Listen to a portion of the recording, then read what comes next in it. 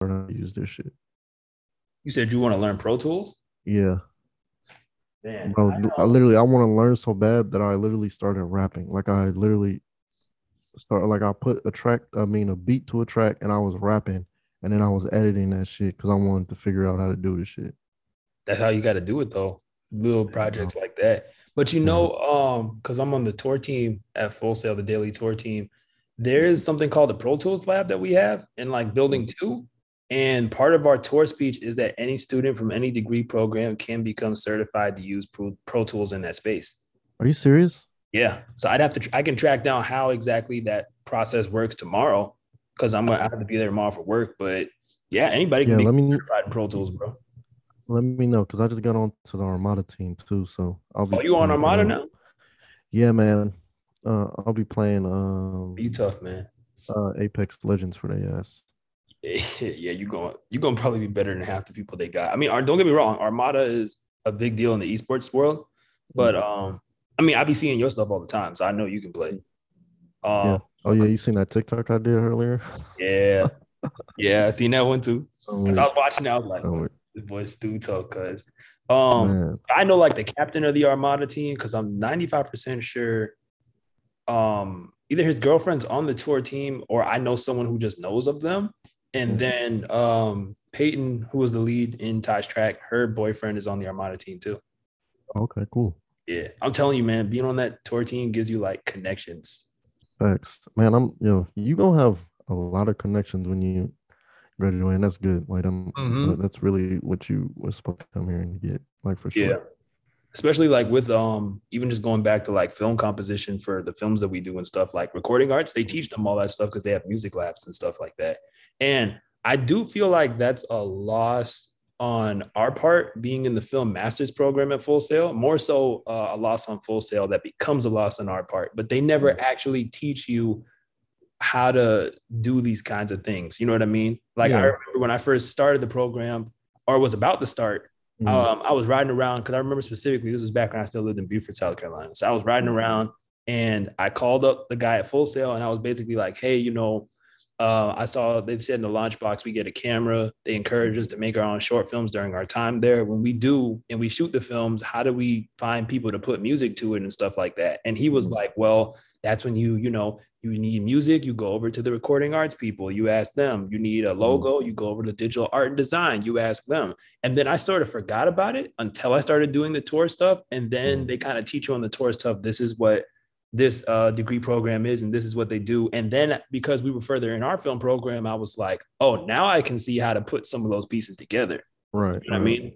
So then Mm. I was like, okay, recording arts is the easiest place to go to get a film composition because then I don't have to mess with attempting to hopefully find something online that's royalty free and Mhm. just so happens to fit my film. That's impossible to do. Like 99% impossible to do, Right. you know?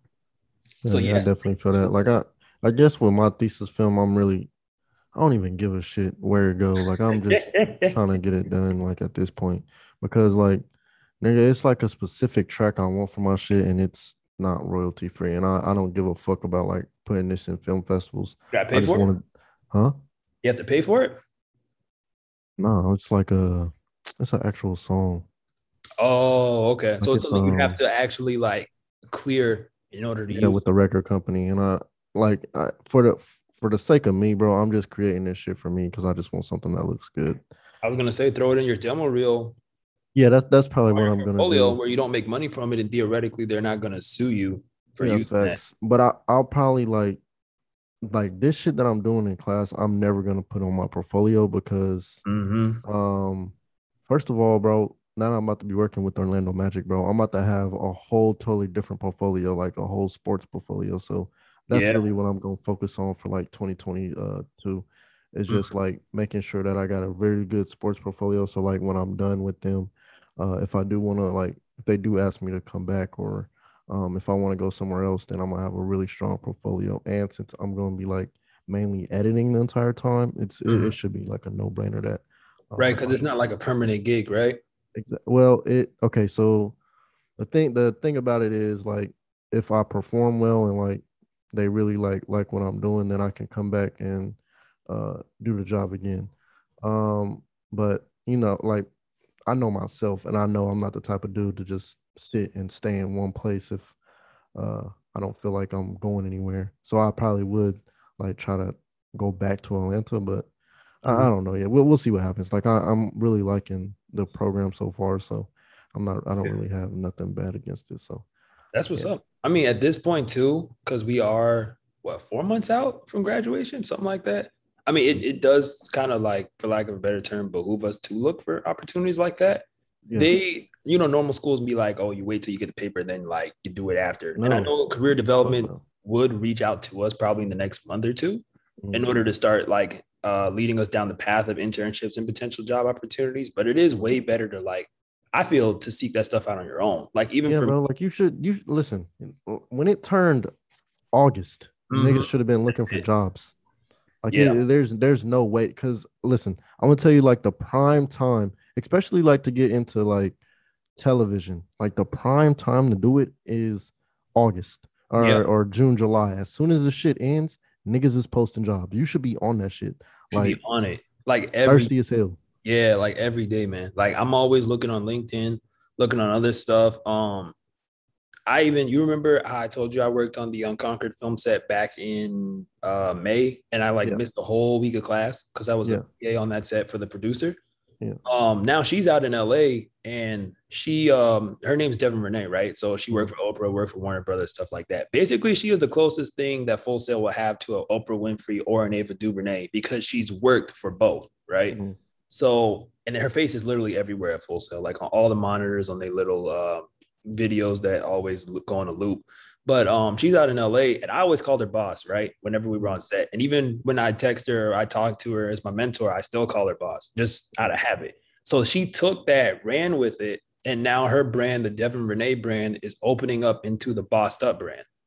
So then What? she called me and said she's starting up her own little production company thing. And she's like, how soon could you get out here to LA so I could make some introductions for you, possibly hire you as an intern for my stuff, but then also get you connected to these other people's stuff. And so I was like, well, tell me when you need me.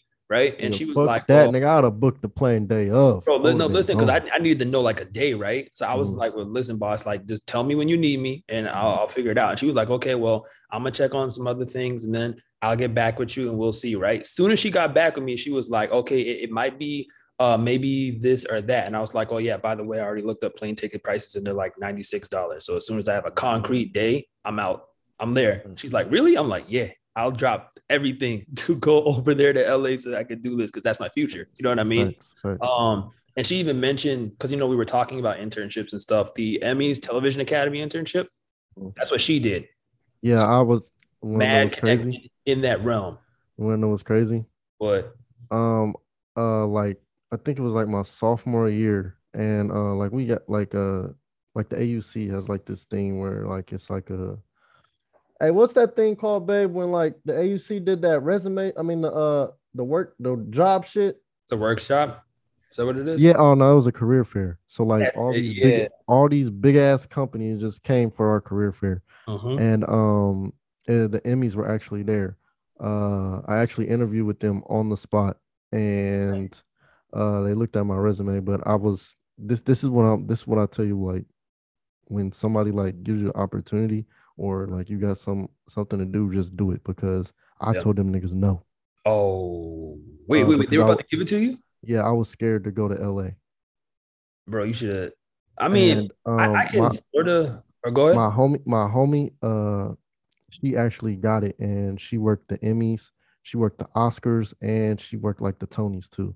But she's Mm. from LA, so like it Well, was that makes sense. She's yeah, there. Yeah. yeah. Now I But told my boss, I was like, my buddy Adam, because I met him like on the first film set I was ever on, I met Adam, right? mm, And it's crazy because we did that right before COVID hit. And then I mm, always knew he was working out and stuff. And he was always like, oh, we gotta like, we gotta come over, like you gotta work out sometime because he always has his stuff in the garage, right? And I mhm, was just like, oh yeah, I'll take you up on it, whatever. Then COVID hit.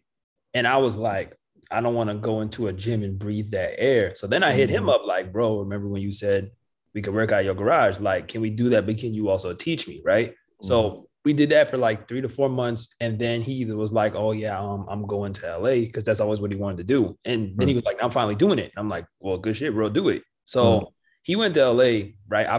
He had taught me enough for me to buy my own workout set and stuff like that, mm, my own workout bench. But now he's out there. And so he kept telling me, oh, Mhm. bro, you need to come out here. Like, it's dope. It's like, you got to be out here so you can see this stuff. If this is the life you Mhm. want to live, you should probably come see it before you actually go there anyway. Right. So then Mhm. I hit him up when Devin was talking to me, and I was like, hey, if we can coordinate this right, depending on the dates that she gives me, like, could I Mhm. just stay with you for a second? And he was like, yeah. Right.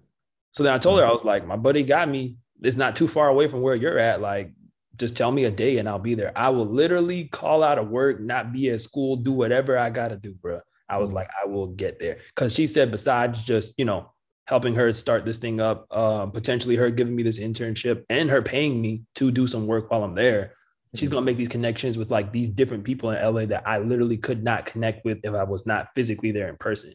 And Right. obviously, whatever we do for the Emmys internship, she was like that, we do that now, but if I'm chosen Mhm. for it, it takes place next year.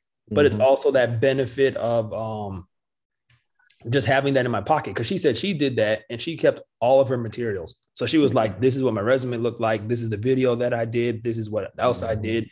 And so she was like, well, where do you kind of want to land? And I was like, Right. remember how we first met? And I told you I want to do what you do. I was like, I Mhm. still want to do what you do, that development side of, you know, I mean, yes, your name will probably be on stuff as producer, but it's like, Mhm. putting things into development. No, you got this show in development or that show in development, or you're in Mhm. the writer's room and then stuff. I'm like, that's the stuff I want to do. Right. Mhm. And so I told her, I was like, well, between her and you remember our script writing teacher, Jenny, between the two of them, as far as like a letter of recommendation, I'm set. Cause she's Right. in there. She knows people. So they see her Right. name, they're gonna be like, oh, Devin, this is Devin's mentee, right? But Right. Jenny gave me the course director award in script writing anyway.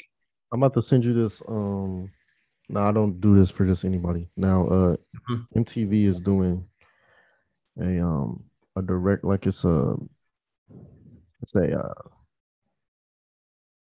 like a early directors um it's an And early directors program. So basically, like, um you working on any MTV television show or a movie, and mm, you're shadowing a director, and then at the end of your program, you get to direct an MTV original.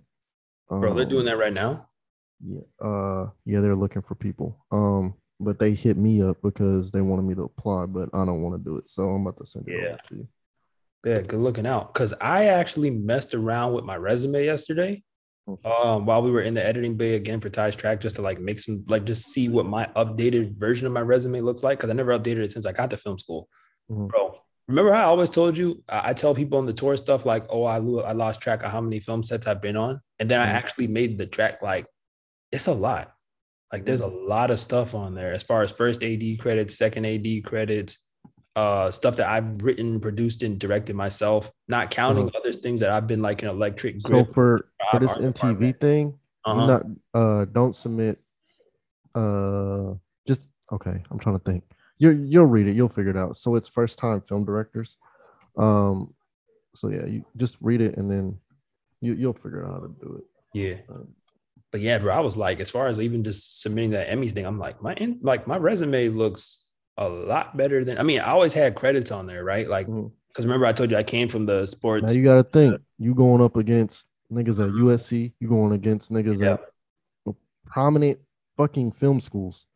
Now this ain't no walk in the park. Now Full Sail is cool and all, but there's other programs that dive straight only into just what you're wanting to do. So like they got a whole producers program, then they got a whole directors program, then they got a whole cinematographers program. So like that's the difference between like Full That's the Sail downfall of and our accelerated program. exactly because it's not focused on one thing. And like a lot of these students coming out of film school, they're already focused in their discipline, so they're already trained on what to do and what not to do. Yeah. Whereas with us, it's very much It's a broad spectrum. yeah, it's a very broad spectrum. That's like the one thing I like our accelerated programs. Mhm.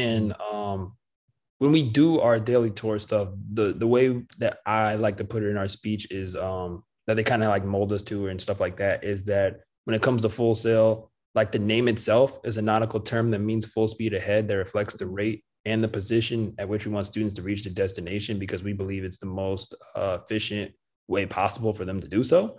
And Mhm. the way that we kind of bill it is, oh, if you're a normal school, you'd spend 4 years in school. At Full Sail, you're going to spend two. So then you could spend the other two actually in the industry. So I feel Mhm. like in that sense, it's a good thing and a bad thing because half of that means, oh, you're spending half your time in school, the other half you're actually like boots on the ground learning. But it's also like when you're boots on the ground learning in the second like 2 years, you're making mistakes because Right. they wouldn't have had the time to teach you a lot of that while you were here. Like remember how even Van did the Dolly lab with us, where he Mhm. taught us like the Dolly and how to lay Dolly track. Man, he only taught us that for like less than a day. Mhm. And then it was like, and he remember he was literally like, if you're going to use this in FT2 2 months later, you have to come back and see the class again when I'm teaching that again, because that's the only Right. way you're going to learn it again. And I'm like, Mhm. that's cool, but like, what if you were really seriously trying to be a camera op? Like, and the same Mhm. thing with building the area Alexa. Like, you have to literally come in there on your free time whenever Van's in there and just literally ask him, hey, whenever, like, tell me, give me a schedule whenever you're on the sound stage so I can get there. And the same time you're there, I'm going to be building this camera and taking it apart and building it. And like, we have to seek that stuff out on our own, Mhm. which is, like you said, it's like the side of our program a lot of people don't see. Right. And then going up against like USC or NYU or stuff like that, where like you said, they are very specifically narrow focused on the one thing. I can see how that might like in a competitive arena hold you back, you know? Because the guy next to you, if he wants to be a DP, but you're a DP, but his class was very specifically in being a cinematographer, it's like Mhm. you You're your at a chance is disadvantage. gonna go down when Mhm. you're next to that guy. Yeah. Now, you know what I'm saying? I'm always of the mindset of whatever's for you is for you, whatever it's not Right. is not. So, um, what was it? I saw something on Twitter the other day where some guy was saying something about he was in the new Law and Order Organized Crime, which is another great show that we'll be reviewing when it does drop season 2. But he was saying something about he told his mom when he was up for the gig that he didn't know if he was going to get it because he's not classically trained like all these others actors are. And she Mhm. was like, God qualifies the unqualified. That she just Right. left it at that. And I was like, that's a good model to have. Like, not necessarily that if you're not qualified or you're going to get it because God gave it to you, Mhm. but if it's yours, it's yours. Now, Facts. sometimes we don't know it, but that's why you take it on faith. And then, like I said, faith without works is dead. So you just do the best you can. You know what I mean? Right. Right. And then you just kind of leave it up to that. But to that whole point, though, that's how I like find these people. I literally just go on LinkedIn, Facebook, Instagram, whatever. Like even when I started the program, I want to say it was around April, right before I shot my first film. I saw Full Sail's Instagram page posted this thing of this behind the scenes, and there was people doing this film, right? And I'm like, oh, they're probably for the bachelors. And then I saw somebody commenting, oh yeah, I remember when I filmed that. And then they tagged different people that was in their crew. So then I saw her, like, click their page, click follow, just sent her a message and said, hey, I know you said you directed this film. I saw you commented on Full Sail's thing. You're in the film program. Hey, I'm in the film program too. Is it possible we could talk one of these days just for a little bit so I could kind of pick your brain on some things, figure out how to make some things work? And then it was literally, she hit me up like 5 minutes later, like, yeah, like that's cool. Like, yeah, that's cool. I'd love to do that. Like, let's set a time up to do it. And we talked for like an hour. And Wow. I didn't even know her. I still don't really know her, but I know of her, if that Mhm. makes sense. Yeah. And she was even like, by the time you get to the end of your program, you're going to be a way better director than you are now. So she's like, when that happens, and then you start working on bigger projects and stuff, hit me up because I live in Philly, but I come to Florida all the time. And I'm like, where? Right. And then now I'm here. So now I'm like, I don't have anything spinning up that she could direct, but like I remember that talk we had.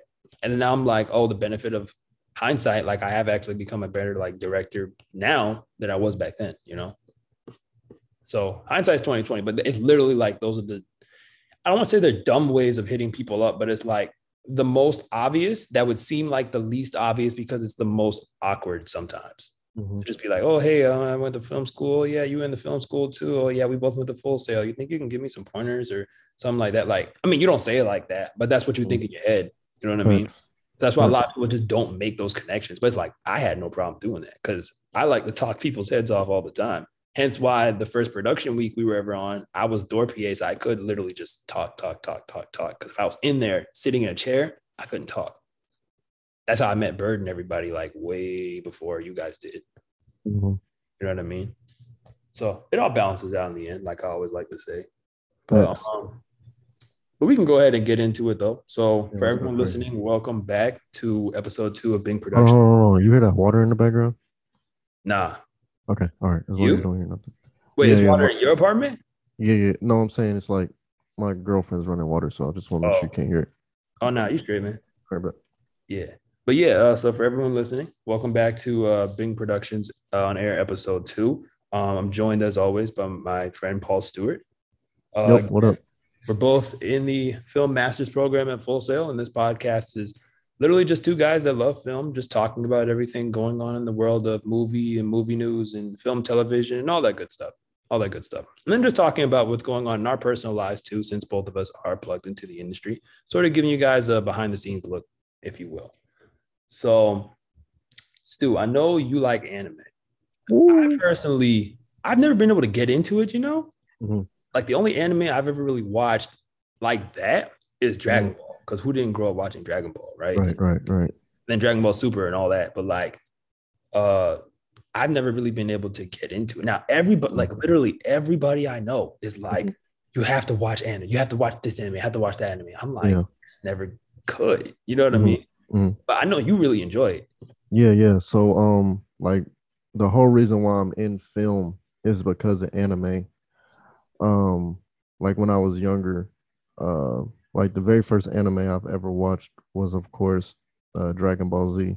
Mm-hmm. But that's I feel like that's everybody. I feel like as a young African American, like that's Yeah. everybody's first anime. Yeah. Because like it's real, it's literally everywhere. But as I was watching Dragon Ball Z, the character development, it did something to me. It's like you Mm-hmm. could like literally build upon these characters each week and then still have me want to tune in because I want to see what the fuck happens. Yeah. Because And they that was built very slow. If you look at like the original Dragon Ball Z, mhm, like the fact that they dragged it out for as many episodes as they did, with a lot of mhm, them being filler, but you were still like you mhm, didn't care because it's Dragon right. Ball Z. Like Mhm. that's it's interesting to see like how that transformed in the current day. You know what I mean? Yeah, facts. And so like you said, yeah, there is a it's a whole lot of filler. Um, but it made me want to like learn more about the characters and it made me just want to tune in. And so like after I started watching Dragon Ball, then I got into manga, which is like a comic book version of it's basically comic books in Japan or in Asia. I don't want to like say Japan. Yeah. And so I started reading manga or manga, however you say it. And then I got into Naruto and Naruto just changed everything. So like I was literally watching that joint faithfully. You feel what I'm saying? Just faithfully watching it. And I built up this relationship with the characters that um like I'm getting tattoos of it because it was such an imprint in my life. And Yeah. so yeah, anime it literally it changed my whole viewpoint on character development and story. And it helped me to broaden my horizons when it came into actually working on my own films. Because I wasn't so just caught up with like the look of things, but I was also caught up with, okay, can I build upon this character? Can I make him a little bit more suspicious? Can I give him a little bit more personality? You know what I'm saying? Can I make him more human Yeah. like? Because that's what them Naruto characters were to me. They were humans. You know what I'm saying? They were literally human beings that were walking the earth with me. And so it was mad uh it was mad eye opening to be able to experience something like that. And I'm always trying to like fight to get back to that point in my life where I was when I first seen Naruto, and it just changed me. You know what I'm saying? Like I feel like a lot of filmmakers are looking for that first time where they were just like, wow, what the hell is this? You know what I'm Yeah. saying? And like it just changed not only like the notion of their life, but like the notion of their storytelling, and that's what impacts people the most. You know what I'm saying? So yeah, man. Like whenever like a black person or any other person comes and asks me like, bro, like, do you watch anime? Yes, nigga, you should too. Especially as a filmmaker, especially as a storyteller. Anime is literally it delves right into what we do on a daily basis, and it doesn't hurt you. It just helps you for real. Yeah, I think it does. It hits on something when it comes to storytelling. Like I said, I grew up with Dragon Ball. Like you said, with being like African American, that's kind of like a given. All African American kids, black kids grow up like kind of with Dragon Ball Z. But I remember like as far as Saturday mornings, right? Like whenever Saturday morning cartoons would come on TV, um, Pokemon was always in there, right? Naruto was always in there. Bakugan was always in there. Stuff that you would say, oh, like these do fall into the realm of anime, right? And I back then, obviously, I was a kid. I never thought of them as anime, but I was Right. like, oh, these shows are dope, right? Like the way they do them is dope. The storytelling is dope. All this stuff like that. Like I literally, and this is how I sort of credit my becoming a storyteller, so to speak.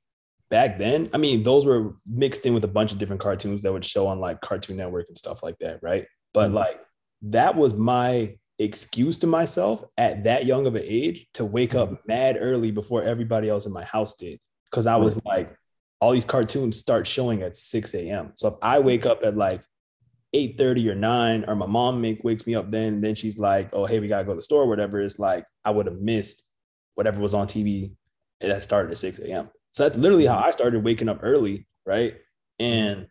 And like I said, I credit that to all the shows that Cartoon Mhm. Network showed back then as a kid, like 2005, 6, 7, 8, stuff like that. But Mhm. anime was sort of in there with like you said, stuff like Naruto and stuff like that. And personally, I never Right. really got too deep into it, but I always appreciated it, right?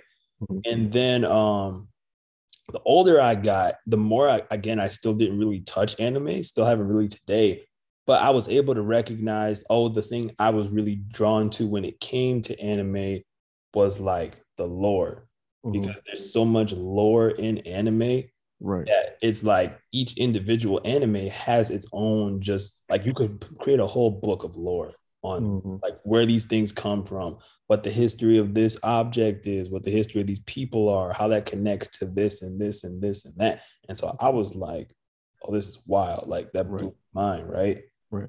But like the way they did it, it's still like amazes me. Mhm. And so again, I never really got into it. I need to though, because I Yeah. even meet people who say, "Oh, some of the best storytelling is in anime," and I'm like, "That's facts." I Right. haven't like, watched any personally for myself to know that like that deep, but I'm Mhm. aware of that aspect, right? And so to that whole point, I was surprised when last year at, I want to say it was Disney's investors meeting. Yeah, it was their investors Mhm. meeting that they had in December of 2020. And, they were talking about all the stuff that was going to happen. And, the new president, Bob Chapek, was there. Bob Mhm. Iger made an appearance. Kathleen Kennedy, president of Lucasfilm, made an appearance. And she said they were going to do this show, Star Wars Visions, right? They didn't say anything of what it was going to be. So I was Right. like, oh, another Star Wars show. Cool. Star Wars is killing it right now, animation anyway. So Mhm. whatever y'all got, like, that meme, like, take my money. Right. Like, I'll watch whatever y'all put out. And then the further we got, we found out that, oh, like, it's anime. And Mhm. so then I was like, huh, how's that gonna look? And then they Mhm. dropped that trailer, right? Mhm. And then this comes to us from Deadline, where they said Disney Plus has released the trailer and unveiled the Japanese and English dub voice cast for Star Wars Visions, its upcoming anthology series from Lucasfilm, composed of short films. That part I Mhm. like, because obviously we're in film school, we make short films, Right. centered on the Star Wars universe. And the series launches September 22nd, so that's not too far away. Yeah, a And month away. they said about how Lucasfilm partnered with 7 of the most talented anime studios in Japan to Mhm. bring their signature style and unique vision to Star Wars, so that their stories, they wrote, showcase the full spectrum and bold storytelling found across Japanese animation, each told with a freshness and a voice that expands our understanding of what Star Wars can be. It goes on to talk about how it celebrates a galaxy that has an inspiration of visionary storytellers, but also they made the mark to say, because this was anime Mhm. and they wanted to give these guys like the free will and free reign to do everything that anime does in and of itself. Because, as far as anime storytelling, as Mhm. amazing as it is, a lot of it can be, for lack of a better term, exaggerated, right? But that's just Mhm. built into the unique DNA. But they Mhm. said that when it came to that, in order to preserve that part of anime storytelling, it wasn't going to be canon. Mhm. Everything they did is just like, they just gave them the license to just do whatever they wanted to do, right? Mhm. And then they dropped that new trailer. And I mean, the shots in the old trailer look fantastic. The shots in this new trailer, I was like, yo, they're really going anime. Mhm. Like, this stuff looks Japanese. Like, they have Right. a guy wearing like the hat that looks like Japanese. The framing stuff looks like anime. Even Mhm. the shot composition, they even had one shot where it was this old guy talking, classic anime. Mhm. You always got your Mhm. classic old mentor, right? He's talking Mhm. to some young person. He takes out the box, opens the box, and typical anime is a sword. In Star Wars, it's a lightsaber. I'm like, Mhm. yo, they're really taking anime and like putting it with Star Wars. Hmm. Again, I don't really watch anime too much, but this interested me, right? Hmm. But I was like, let me get your perspective because I know you watch anime, you Hmm. love Star Wars. Hmm. So then to you, with them combining both, is it like the best of both worlds? Um. All right. So yeah, I watched the trailer. Of course, uh, as soon as I heard the buzz about, you feel me, it being a Star Wars anime, I was very intrigued. Because I like to keep certain things separate. Um, I like to keep my American cartoons separate from my Asian cartoons, or my Japanese cartoons, because it's a different feeling when I'm watching one or the other. And so watching the trailer, I was kind of surprised that um the type of anime style that they used, it really wasn't like a modern style of anime. I was really expecting like a My Hero. You're not gonna really know what these animes are, but I was really expecting like a My Hero Academia type of style, I've or heard of it though. yeah, My Hero is probably one of, like, if you want to get into anime right now, like it's the perfect time to get into My Hero because it's not a lot of episodes, and so you can catch up sooner. And so like that's always like if somebody comes up to me now and like asks me like, well, what's an anime I can get into right now? I instantly tell them My Hero or Cowboy Bebop, because it's not that many episodes, and so like you can really catch up, and you can you can be a part of the fandom. My Cowboy is done, so it's really no more episodes of that. But My Hero, it's still going on right now, and so you can like literally play catch up and be a part of the like community if that's what you want to do. But anyway, so I was really that's what style I was really expecting, and when I had seen it, it's just more of uh, all right. So in Naruto, there's certain fight scenes where it's just sketch. Like it's Yeah. sketch with color added to it. And that's what this Star Wars thing looked to me. Mm. I'm not disappointed because I'm definitely gonna watch it. Um, but I would like if this is your introduction into anime, and like if this is what gets you turned on to anime, then I suggest like you watch it dubbed first. Like don't watch it subbed because it's gonna take away the effect from it being an anime, because it, the thing that really stands out about anime is it being dubbed, because you're literally listening to a second language, but you're able to understand the story still. You feel what I'm Yeah. saying? You And talking like about that's a subbed or dubbed? dubbed. So like English dub. Oh, no, no, no, no, fuck that. No, no, no, no, my bad. Yeah, you're right. No, no sub. So you So want to subbed start as with in like, like, oh, it's in Japanese, but I'm yeah, watching yeah, yeah, yeah. You in want to start with subtitles. sub. Yeah, facts. My bad. I apologize. It's So something you want to. different about the sub when you hear it in Japanese. Like you're reading it in English, of course, but Mhm. like when you hear that Japanese, it do something. It hit different. That's Yeah, what it's because your brain is trying to figure out, well, what are you listening to? Because it yeah. sounds like a bunch of mumbo jumbo, you feel what I'm saying? But as you delve into the story and as you start to understand your characters more, it's almost like you start to understand a little bit. Like you sat in front of this program for 135 episodes straight Japanese, bro, you damn near your brain is starting to get accustomed to, okay, well, what does this word mean and what does this mean? And so now you're starting to understand your characters in their native language. And so it's a whole totally different experience being able to start that journey with them within their major language, and then in that journey with them with that major language. And then I would suggest like as soon as you're done watching it sub, then watch it dubbed. You feel what I'm saying? Because now you then you can hear it in your native tongue, and you can have a whole totally different experience. You feel what I'm saying? And so I'm kind of excited to see what Visions is gonna do. Because yeah, Lucasfilms is definitely killing it in the game right now, and Mhm. uh, uh, I'm really excited. We'll definitely see if it's not up to my hype. I'm not gonna watch it because I'm quick to not watch uh like I'm quick. Like if It the doesn't story interest isn't you. capitulating, Yeah. like isn't capturing me, I'm quick to turn it off, and I don't give a fuck.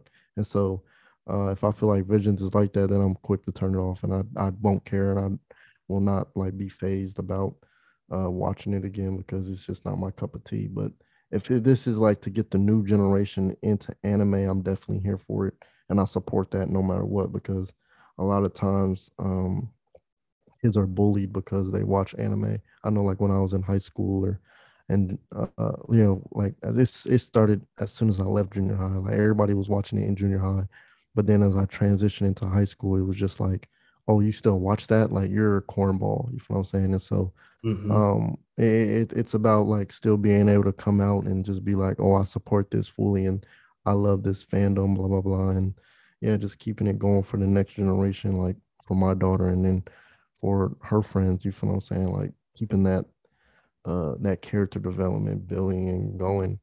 Because there's a lot of Americans that are in animation right now who grew up on anime. You feel what I'm saying? And Mm-hmm. just because you grew up on it doesn't mean you need to be a part of it. But Yeah. it's awesome to have that second side of yourself. You feel what I'm saying when you're coming to the drawing table.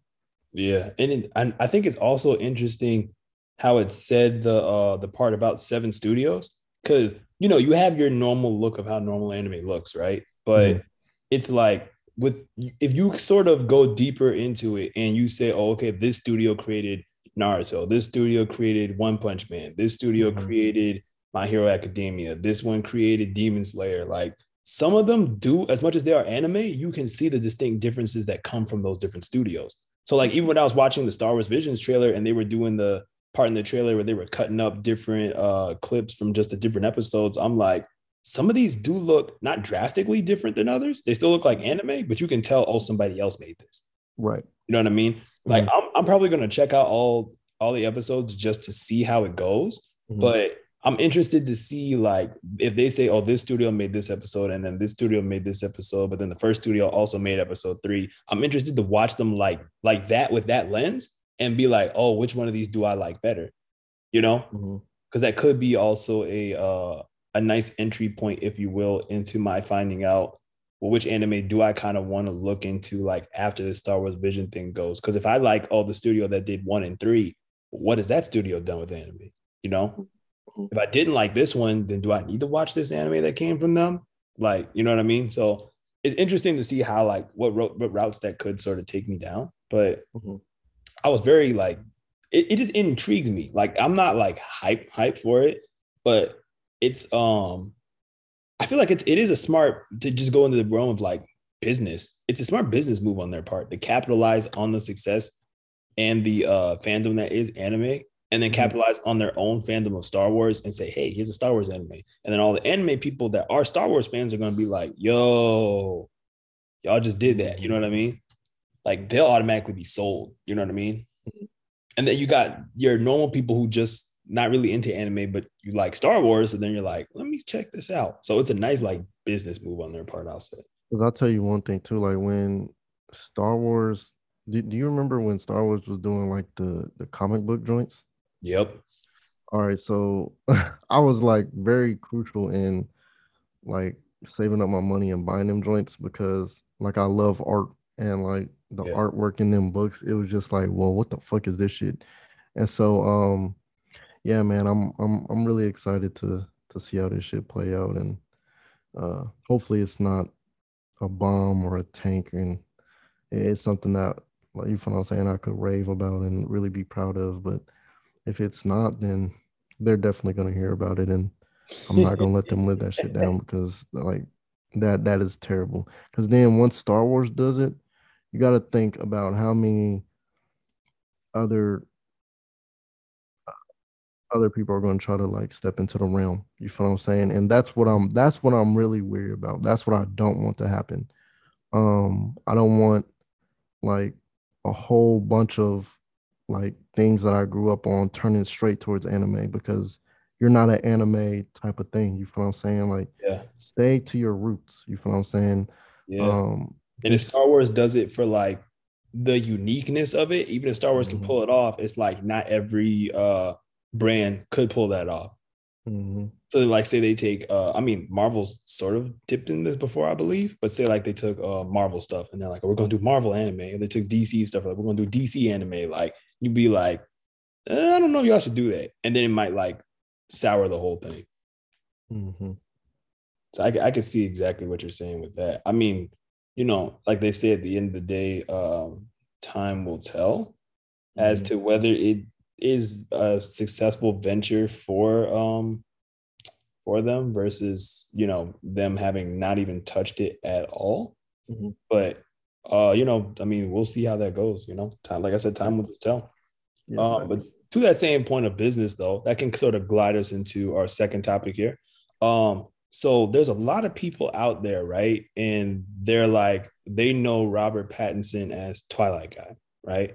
Uh, Personally, I'll tell you, I've never seen Twilight ever. oh my God, bro. Ever. Now, I was aware when Twilight was hype, right? But I was Mhm. also like, because like this mindset, I will say, was born out of the thing of, oh, like you're like, I ain't trying to watch no Twilight. I only Right. watch Right. that stuff of like, oh, I'm on a date, and then the girl's like, let's watch Twilight. And then I'm like, whatever, I'll watch it. Right. But to that point, I just never saw the need, right? Because I was like, I Mm-hmm. know the books were successful. I know that's how they made the movies. They broke the movies up into like what, five? And so Yeah, I it think it's was like the one, first one, the two. second one, there was a third one, and then they split like the last one up into two movies. Both Yeah, of which I I think want it's to only say. I think it's only four. No, it's five. It's five. It's five. It's five. It's five. Yeah, you're right. It's five. So There it you was five. go. Mm-hmm. Now, I will say to that same point of, again, sticking in that business realm, those Twilight Mm-hmm. movies made a lot of money, Yeah. like a lot. They grossed over $3.4 billion worldwide between all five films. Like Mm-hmm. that is some crazy big money. But I think Mm-hmm. it showed them what was possible, right? Like Mm-hmm. the first one made like 400 million at the box office, which Mm-hmm. is good money for a Yeah. film. On a Yeah. budget of like 37, you made 400, Yeah. more than doubled your investment, Right. Correct. right? They bumped the budget up to like 50 million for the second one. Mm-hmm. It made 709 million. So Mm-hmm. you're doing something there, right? Mm-hmm. Next one came out because these literally dropped 2008, 9, 10, 11, 12, right? So Mm-hmm. 2010, then they're like, okay, then when they dropped, it was like some kind of combo thing. They didn't Mm-hmm. really have a budget, but that just like added more money to the first one. So like by this point, they're two movies in, right? So 2008 was the first one, 9 was the second one. Third one came out in 2010, bumped the budget up again, Mm-hmm. 68 million. It made 698 million. Not as much as the second one, but Right. literally only like a $10 million difference. So if on Right. a budget of 68, you can still make like 698 million, Mm-hmm. again, you're doing something because you're making these movies on a really low budget and you're Right. like making a lot of money. So then the next one, because obviously the Breaking Dawn one was like, oh, Twilight's ending, we finna go out on a bang. Right. So part one, they put 110 million into it. And for part two, they put 136 million, Mm-hmm. right? Part one made 712 million at the box office. Part two made 829 million. So all in all, they like made a lot of, I forget who was the production company behind that. I want to say it was Lions. No, it was Summit Entertainment. That's it. That's Summit Entertainment. Yeah. They made a lot of money off that, right? Right. To that same point, as far as when it comes to not just films, but television as well, the Mm-hmm. longer a brand or a franchise sticks around, the more popular it becomes, hopefully. And the more popular it becomes, to a studio, the more money you have to pay those people to come back, right? Mm-hmm. To come back when their contracts are done. But even more so, they have them built in that, oh, if this project goes on for in television, right? If this Mm-hmm. goes for 5 years, then I know if I'm signing this contract that I'm going to be on the show for 5 years, by season five, I will be making this much money versus what I'm making right now, right? Mm-hmm. And so they do a similar deal when it does come to the world of film, because once you sign something, oh, there's a potential for a sequel, right? They say, oh, this might go this place, this might go that place, especially if it's based off books. Then you sort of have a roadmap already of knowing where this begins, where it ends, how much money you can make in between. But nobody knew how much Twilight was going to blow up, right? Right. When Right. it started, Robert Pattinson, I want to say, got paid, I don't know the exact amount, but he got paid pretty good for the first one, right? But, nobody knew it was going to blow up. Then it did. Right. Then he Right. became a mega movie star, right? Mm-hmm. Dude made, you know how they have the term buku bucks. He made Mm-hmm. buku bucks off that movie. Like by the time it was finished, he got paid, I want to say $30 million for the last Twilight movie. Mm-hmm. For just one appearance in the last Twilight movie, he made 30 million, not counting how much he was paid for everything else, right? Not Mm-hmm. even counting potential back end points. So like Mm-hmm. dude's still living off Twilight money. Right. And when that happened, right, and Twilight was over, it was like 2012, right? Mm-hmm. Kristen Stewart went her way. Taylor Lautner's career went down the drain, truth be told. Mm-hmm. And Robert Pattinson just went on to do whatever he wanted to do. And because he had the money he did from Twilight, he could Mm-hmm. literally afford to live whatever lifestyle he wanted to, or Right. do whatever with his career he wanted to, because like it or not, his career was made. Even Right. if people were like, oh, he's the Twilight guy, you know his face, Yeah. right? And still to this day, like Robert Patterson can't go anywhere Can't go without anywhere. Like somebody noticing him. for the, like I said, for the people listening, Stewie and I, one of the advantages of us being at Full Sail and the master's program is that we're taught by people who, you know, have encountered different things in the industry. For example, our teacher now, Bird. I never told you this. Bird told me he was fired off a set by Scarlett Johansson What? because he literally thought she was something that she wasn't. And so you know how they ask PAs for stuff. He was a PA, but he thought she was a PA. So he went to Mm. her and he was like, we ran out of mashed potatoes and fruit snacks. Can I have some more of those? Like in 30 minutes, dude was fired. Well, That's just how the industry works, though, right? And remember that story Georg told where he said he had a buddy who was Robert Pattinson's some kind of thing, like his connection or like oh, his I forgot about that. Yeah, yeah, yeah, remember he was like they went to a restaurant and they literally had to sneak him in the back and then sneak him in a yeah, whole yeah. van Hmm. and throw a whole cover over him and all this stuff so the paparazzi wouldn't see him and he couldn't even eat in there for 5 minutes before they were like, "Sir, we got to move." Like Hmm. that's crazy because with that celebrity lifestyle comes like you literally can't go anywhere. But that being said, like I said, his money was made, right? So after he did all the Twilight stuff, which again ended in 2012, he went on to do these mad low budget films that a lot of people have never heard of, but it helped him A, hone his acting chops, right? B, become more of a dramatic actor because Twilight, he had to like play it a certain way. Hmm. So this helped him become like more of a well-rounded actor, if you will. And Hmm. again, he hit these movies that most people didn't know about, but there are movies that either did good, he gave like a stellar performance in them, or whatever. So it was good enough for him to still continue his career on the low while having his money made. So he didn't have to make any big moves, right? So he did those for like a couple things. And then most people knew some of the stuff he was in if you were plugged into the film world, but like the average moviegoer was probably like, I haven't seen Robert Pattinson in a long time. What's Twilight guy doing? Right, And right. then come last year, 2020, pops up in Tenet, right? Yeah. You see him in the trailer. As soon as I saw that trailer, this is why like I love watching stuff with my brother, because my brother Hmm. isn't into like he's in the film like we are, but not to the level we are. So Hmm. like while we represent that more you know, you're more like deeper into it. He's more like your average film going fan, right? Hmm. So like case in point, when the Spider-Man No Way Home trailer dropped and we both watched it, you know what his reaction was? It wasn't, oh, Spider-Man's cool, all this other stuff. Oh, look, Mysterio, Nick Fury. You know what he said? Hmm. Is that Jake Gyllenhaal? I'm like, that's your Oh. reaction to this whole trailer? He's like, bro, is that Jake Gyllenhaal playing Mysterio? Why'd they do that? Now, of course, we watched the movie. Then he was like, dude, killed it. But Right. that was his like he gives these funny reactions to like film stuff. Like he thinks of the thing that nobody will think of. The fun thing he caught from that whole trailer was that's Jake Gyllenhaal playing Mysterio. Why'd they do that? Oh, Right. wait. Yeah. So when we watched the Tenet trailer, he was like, "Is that Twilight guy?" I'm Oh, like, wait. "I think that's him, bro." He was like, "Man, I'm not watching that movie." Right. But especially because COVID hit, so he was like, "I ain't." He didn't feel the need to even go to a movie theater. He only really went when like I would tell him like, bro, this new movie came out. Let's go see it. Like, it's gonna be dope. And then he take my word for it because he knows I wanted to do film stuff like I Right. do now, right? Hmm. So when I saw it, everybody was like, "Oh, Twilight guy," and he gonna suck in Tenet, right? But remember, he had been cast as the Batman. So I was like, I've never really seen Robert Pattinson act because I never saw Twilight. So I couldn't judge how good of a bad of an actor he was once I saw his work. So I was like, I was gonna watch Tenet anyway, right? Christopher Nolan was heavily pushing it. Um, Nolan was like, "This is gonna be the thing that brings people back to the movies." It wasn't because we were still too early in COVID. But I wanted to get back in the movie theater because last movie I saw pre-COVID was Sonic, and then Hmm. I remember when we saw Sonic, movie theaters were like um empty, like mad empty. Yeah. And I was like, that's when I knew COVID was going to be a thing. I was like, I had sort of been listening to what people were saying.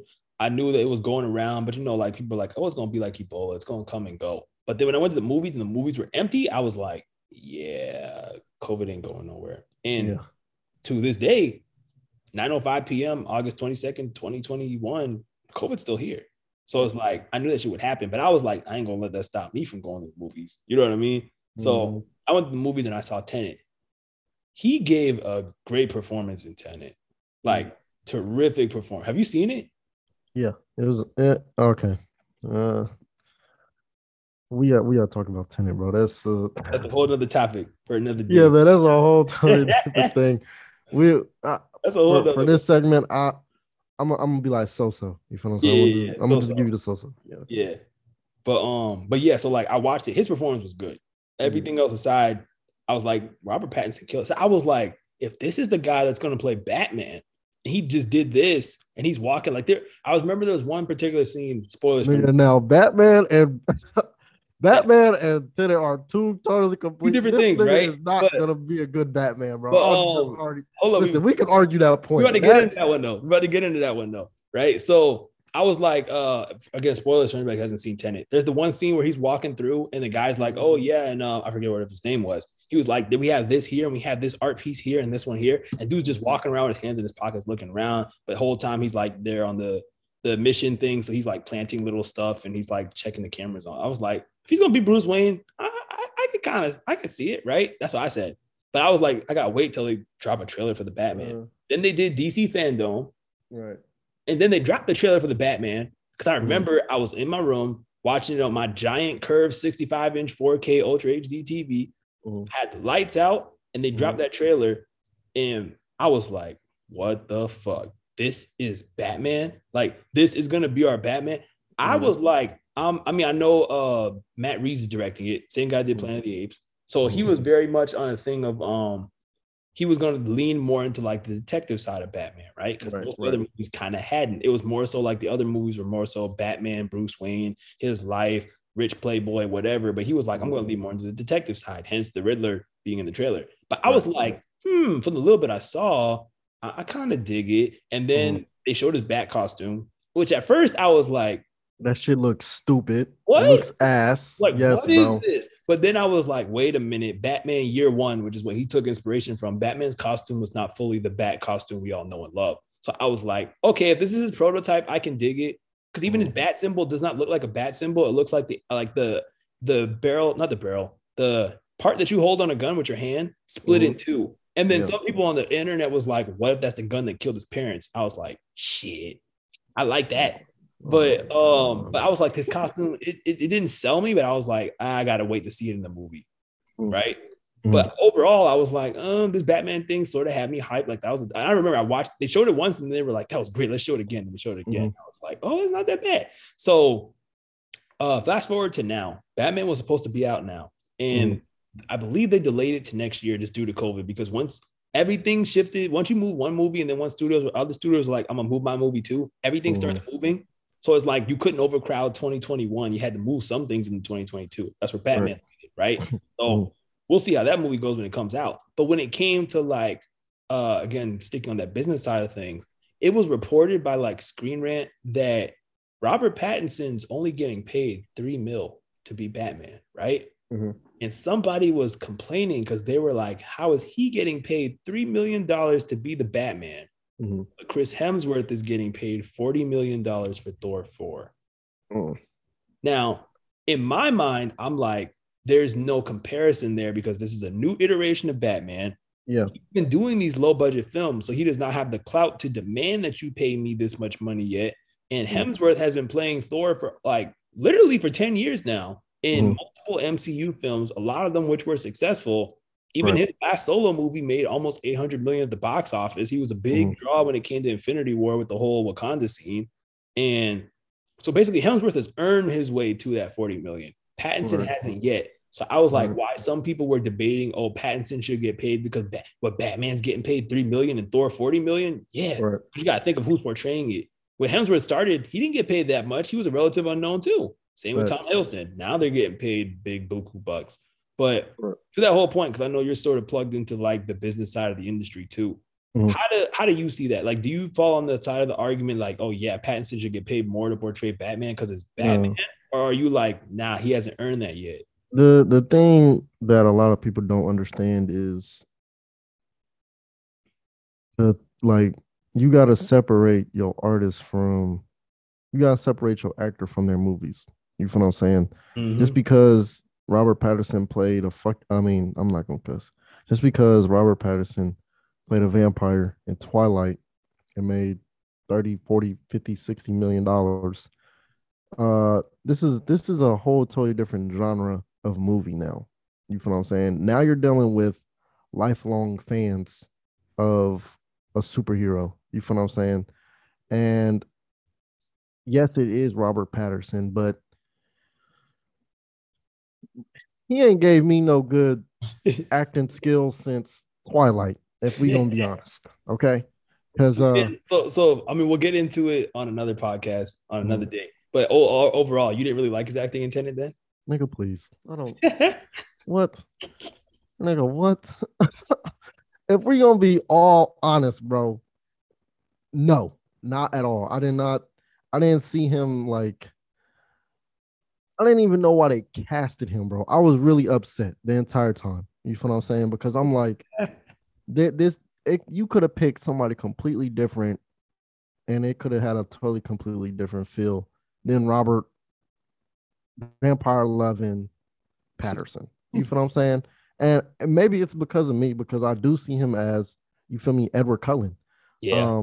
And but I'm getting to the place where I have to separate the actor from the movie. And just because it's Robert Patterson, I feel like Tennant, I feel like this is what I feel like. I feel like Tennant got Robert Patterson because they were like, oh, we can tap into this whole different genre now. You feel what I'm saying? We got this whole different markup. Yeah. Women are gonna come see the movie. Yeah. And in my case, that wasn't the case at all. You feel what I'm saying? Nobody could care less about Robert Patterson playing uh what were they? They weren't even CIA. They were I don't even know, bro. I Like don't know what they were. His name, they all I know is his name was Neil. thank And you, bro. they didn't even the guy who John David Washington played, they Mhm. didn't even give him a name. He was Yeah, no bro. protagonist. Thank you, bro. I'm just in the thing Oh, like, this bro, video is game? he I'm gonna just call him Interpol because at this point that's what they did to me. Like they Interpol, were just like, CIA, something. yeah, they were like government spies. And like they could have picked a whole totally different person other than damn Robert Patterson. Now, Yeah. that's on Tenet's side. On Batman's side, bro, why the why the fuck would you pick Robert Patterson to play Batman? That's a Why? good question. Like what my thing is why in your mind would Robert Patterson play Batman? Listen, somebody we seen play soft-spoken Edward Cullen, somebody who had no backbone unless he was around Bella. Like, Yeah. well, you haven't really seen Twilight, bro. He's I haven't seen bro. it, but this is Robert the is funny part, right? portrayed as a simp, as a He's a low simp, right? level. Like this is the not to interrupt you, but this is the funny part, right? I never watched Mm-hmm, Twilight, right? mm-hmm, But I went to school, in like a private school, and mm-hmm, so there wasn't a lot of people of our skin color, right? So not a mm-hmm. whole lot of people watching like the normal things we watched. And Right. there was these one girls or whatever, and I was like, oh, I like them, so I, just whatever. So we'd be hanging out, doing stuff, whatever, and classic dude stuff. And they were like, "Oh, we want to watch Vampire Diaries." I was like, "What the fuck is that? I don't know what Right, this right, is." right, They're like, "No, let's watch it." You the right, dude, the right. girl saying, "Let's do it." You like, "Word, I'm down, Yep, whatever." yep, So I did it. yep. So I watched Vampire Diaries. I was like, "Oh, again, the lore." I was like, "The lore in this show is not that bad. The writing was." I was Mhm. like, this.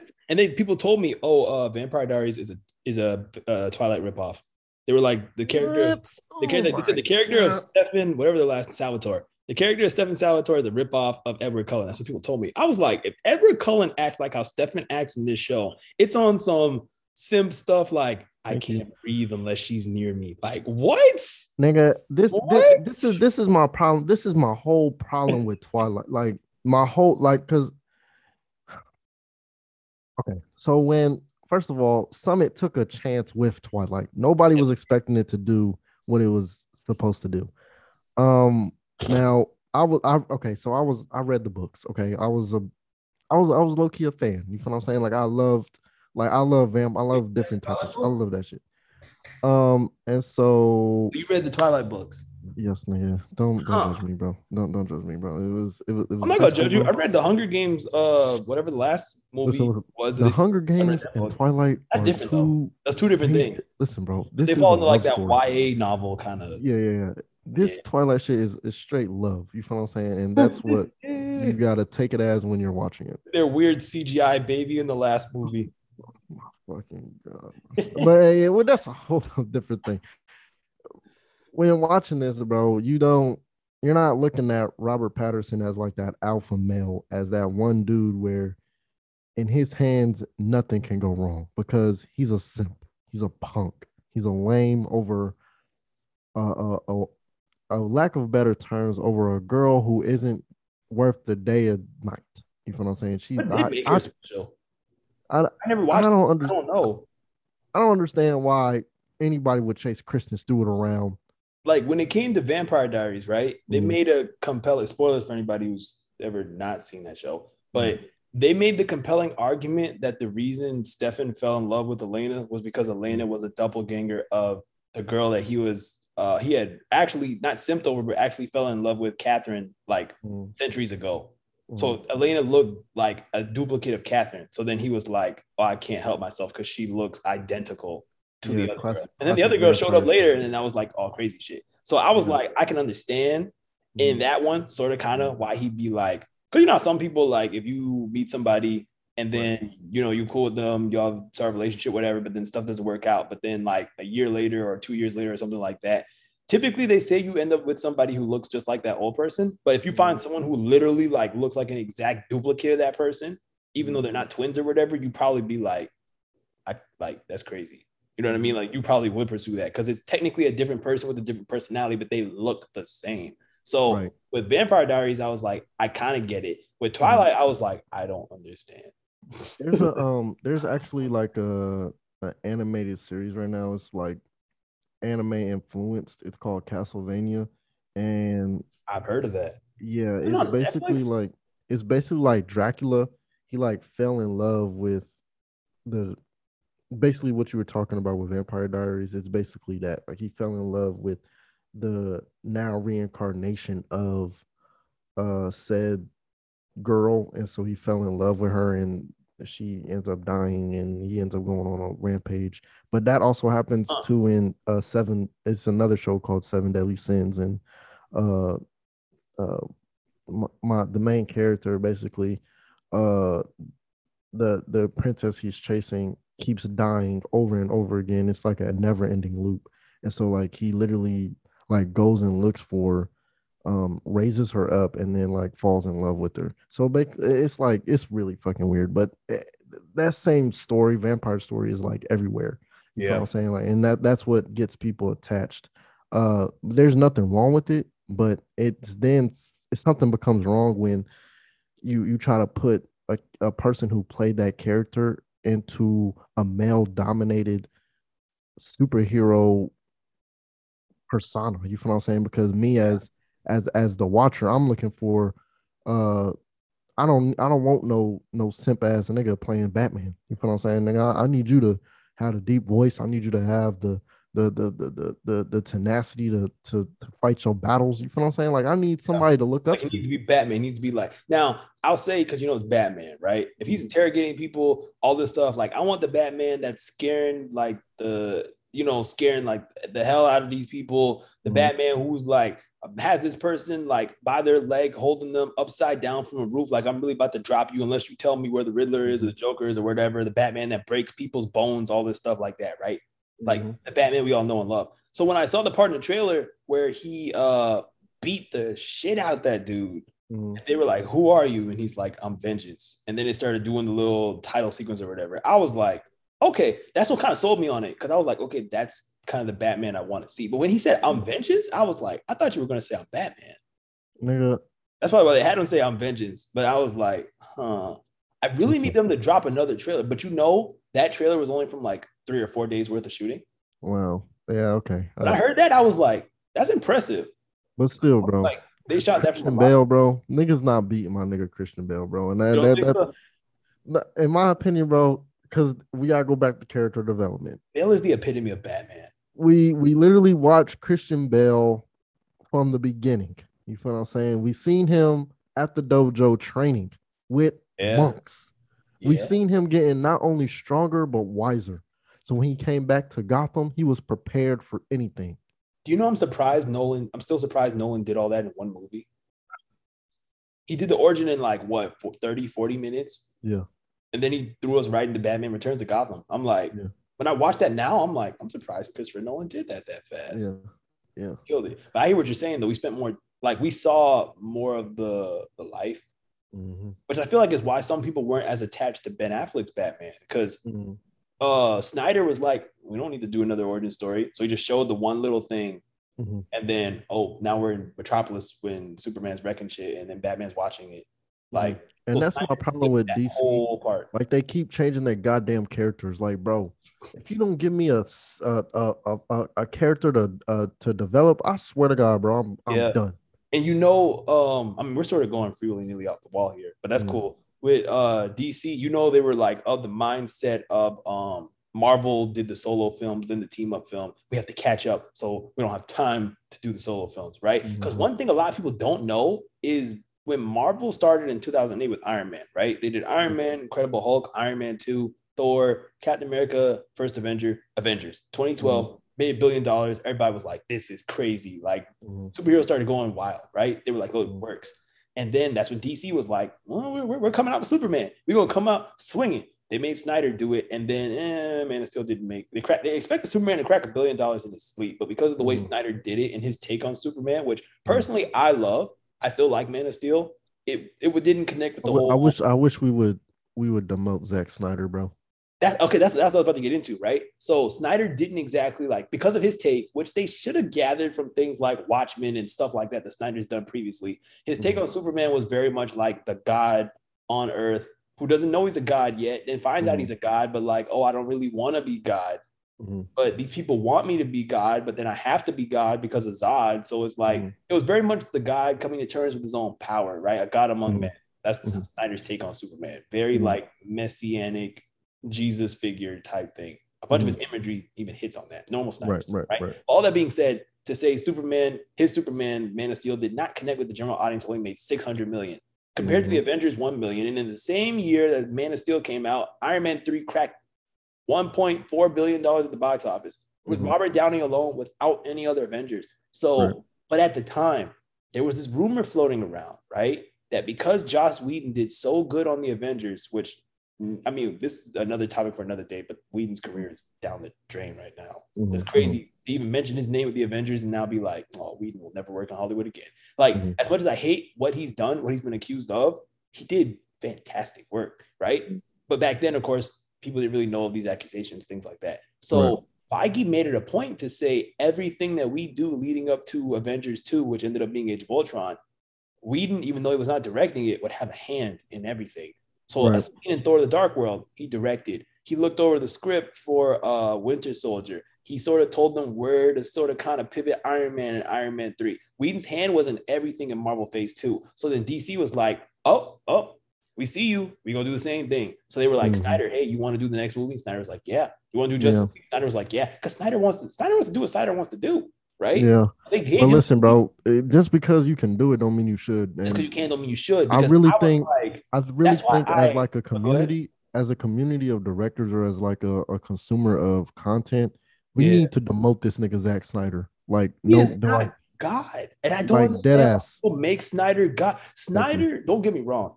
His Superman to me is I love Henry Cavill's Superman, right? To me, you cast the perfect person as Superman. Mm-hmm. Even the first Man of Steel that he did, I have nothing wrong with his story and his take on even putting Russell Crowe as Jor-El. Brilliant, right? I have no problem with his take on Superman nor his story. The only thing I would say is an asterisk to Man of Steel is you didn't need to wreck Metropolis like you did, right? Mm-hmm. But Yeah. you Well, did. first of all, if you're coming from, listen, nigga, this is where I was coming from straight out of DC, bro. Like this is what Smallville got me into DC. Oh, So I love Smallville, bro. We like grew up when I on Smallville. as I'm growing up and I'm watching Smallville, this is what I'm thinking of Superman. You feel what I'm saying? This is who I What's see his as name? Superman. Tom Welling. Yeah, yeah. And Yeah. so this is what I'm seeing as Superman. And so when Zack Snyder did Man of Steel, bro, I'm just like, bro, what the fuck is this? That's not You that's feel what because I'm saying? Because that's not like I'm like Superman. confused. Like I'm really like, so now Yeah. we're at a point where we have to relearn Superman. Like it was just it's weird. It's backwards. Even if you look at his suit, right? Snyder changed up. He took the classic undies off Superman, which was fine Mm-hmm. because the world was Mm-hmm. going that way anyway. They were like, "Why is there underwear on Superman? We don't need that." So Right. his suit was great. That's a great Superman. Mm-hmm. The way he did Superman's cape, because even then on the behind the scenes, he said a lot of it was not practical. They had to CGI a lot of that cape. I was like, I couldn't tell. They did Mm-hmm. great with that.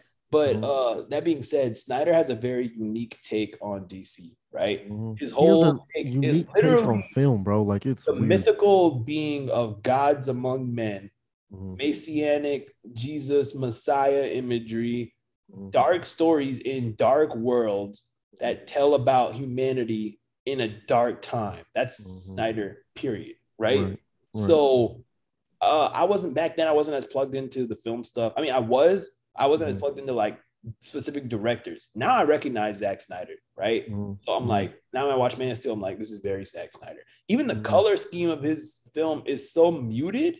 Mm-hmm. Like a lot of people are like, why is Superman's cape? Like, why is his suit not popping? Why is it that shade of Mm-hmm. blue? Because Snyder Mm-hmm. puts a muted color on everything he does. Right. But to the point that I was making though, they basically gave Snyder the keys to the kingdom, right? Mm-hmm. So And that can go into your next point of Suicide Squad. yeah, so Snyder put his hands in everything because he Mm-hmm. was like, hold on, I'm gonna backtrack, right? So You're we were supposed to go one way with this podcast. So we figured just ride on this in order to get into Suicide Squad. We're gonna ride this for a second though. good. So they told Snyder to make Superman, right? They had all these Mm-hmm. plans to connect with the Justice League because that's what Marvel was doing with the Avengers. Mm-hmm. If you go back to 2012, Mm-hmm. there's a quote from Snyder where he said, "My Superman is my Superman. It Mm-hmm. might not be the one that's connected with Justice League. My Superman will be separate from the Superman that they have in Justice League." Mm-hmm. No one noticed that comment back then. I found it and I was like, wait. So we're gonna have two Superman? Yeah, man. Why you think That I makes hate? sense. I totally dislike Zack Snyder, bro. Because it's like he literally gets to go in here and shoot Whatever whatever he the hell he fucking wants. wants to, and Like, I'm supposed to take it as a fan. Like, yeah. nigga, Now fuck you. he did that with Man of Steel, right? Mm-hmm. And then the next DCEU film after Man of Steel came out in 2015. Or Mm-hmm. no, I take that back. 2016. That was Batman versus Superman. Because Snyder was Mm-hmm. like wanting to use Batman, set up the Justice League, all this stuff, whatever. Mm-hmm. I love Batman versus Superman. I will still tell you, it's a terrible movie. It's terrible as It's a fuck. terrible movie. It's not good. Like now, don't get me wrong. I will say he encaptured the one thing he encaptured about the spirit of DC is when these guys fight, because DC people are so overpowered, I need to feel like somebody's gonna die.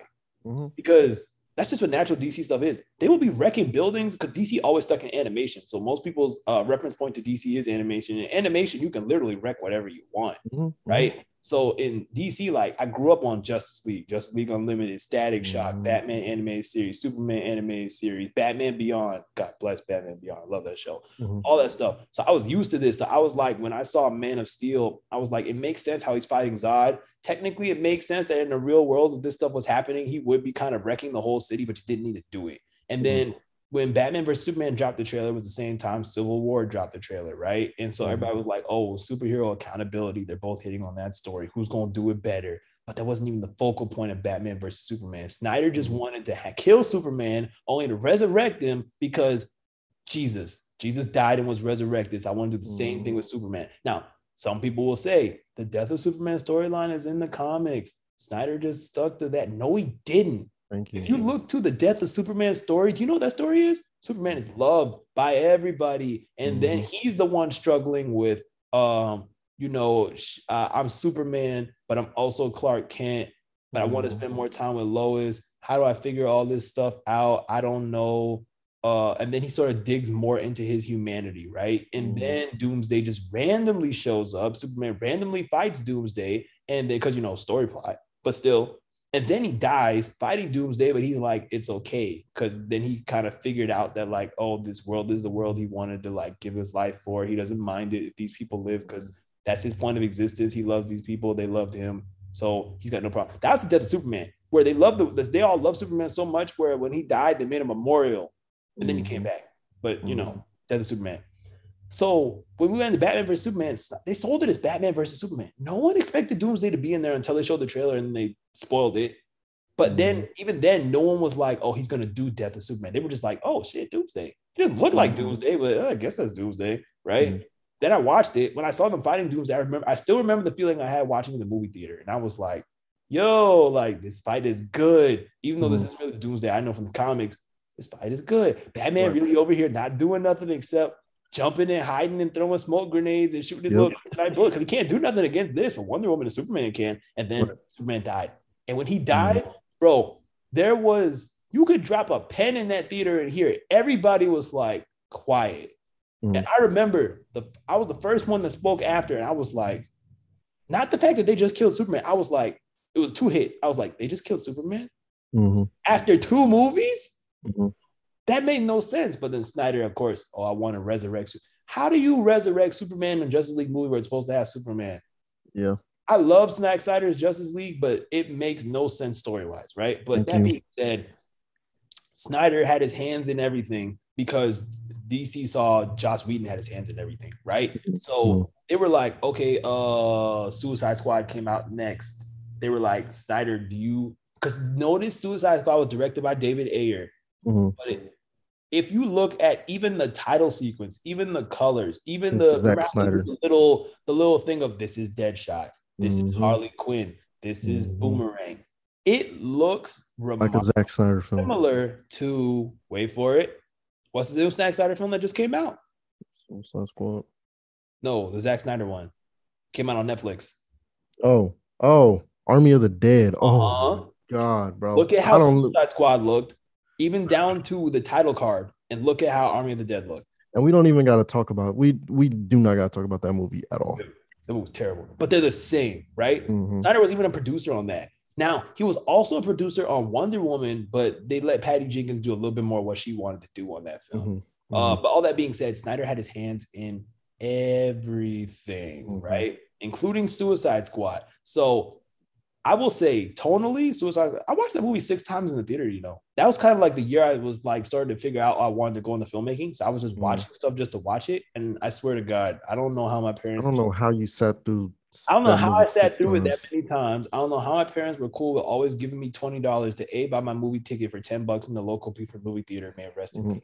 But then also buy my snacks. So if I saw the movie 6 times, I mean, the parents gave me like $120 over time. I don't know how they were cool with that, but somehow they did, They're right? ridiculous. I I don't. think they saw that I was interested in film before I was. That's I what's saw up. Force Awakens like 5 times in the theater too. For real.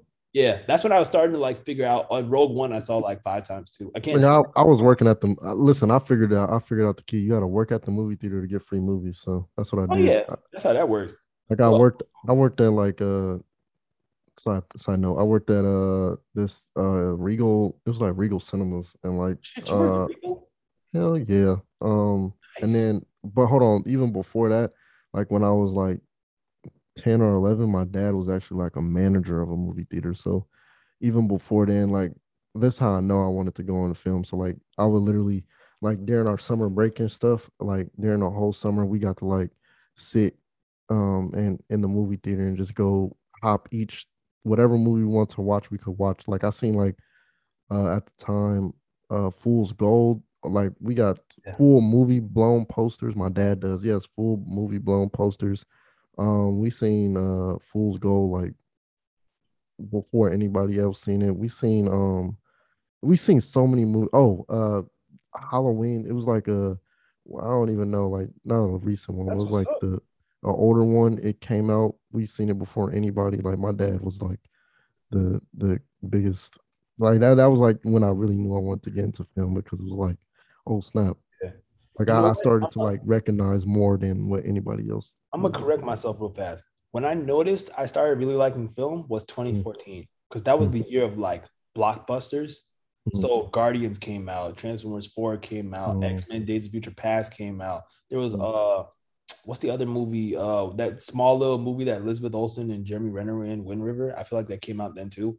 It was just a lot of movies that came out in 2014. And so me and my brother and my buddy James, we just all like went to these movies because it was summer break, you know what I mean? Right. And we were like, Right. oh, well, the way we can see each other and hang out, we can just keep going to these movies because we all wanted to see the movies. So like we just made it a point to see all these movies back. Like I swear that's like James, like you know how like you go to school with people in high school, but then sometimes you Mhm. fall off and you meet your like real buddies, or so they Yeah. say in college. Yeah. Um, James is like the one friend from high school I still kept up with because we were both into like film like that. Like even Mhm. now, dude's like out there in the Air Force or military, or whatever, doing whatever he does. But Right. we still keep up with each other, right? So Right. that's sort of like he was already my buddy. And this is another funny story for another day. We actually ended up beefing over the same girl. Mhm. But looking back at it, it's just funny. Right. But yeah, so we always like we went to the theaters a lot then. So that's kind of like what got me in the film. But Right.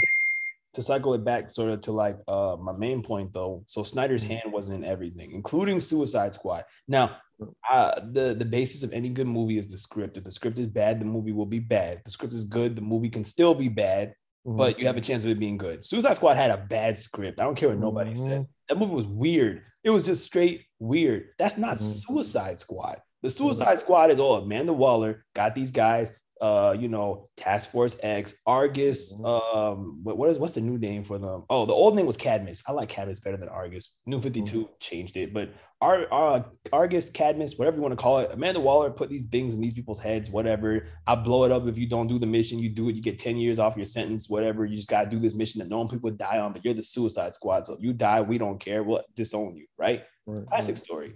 And you know the mainstays of it is always Harley Quinn, Deadshot, Boomerang, Right. Killer Croc. You could swap other members out, but kind of like those are the mainstays. So Yeah. even when they did Suicide Squad, it was I remember even the trailer drop, it was weird. I was like, this is not Suicide Squad.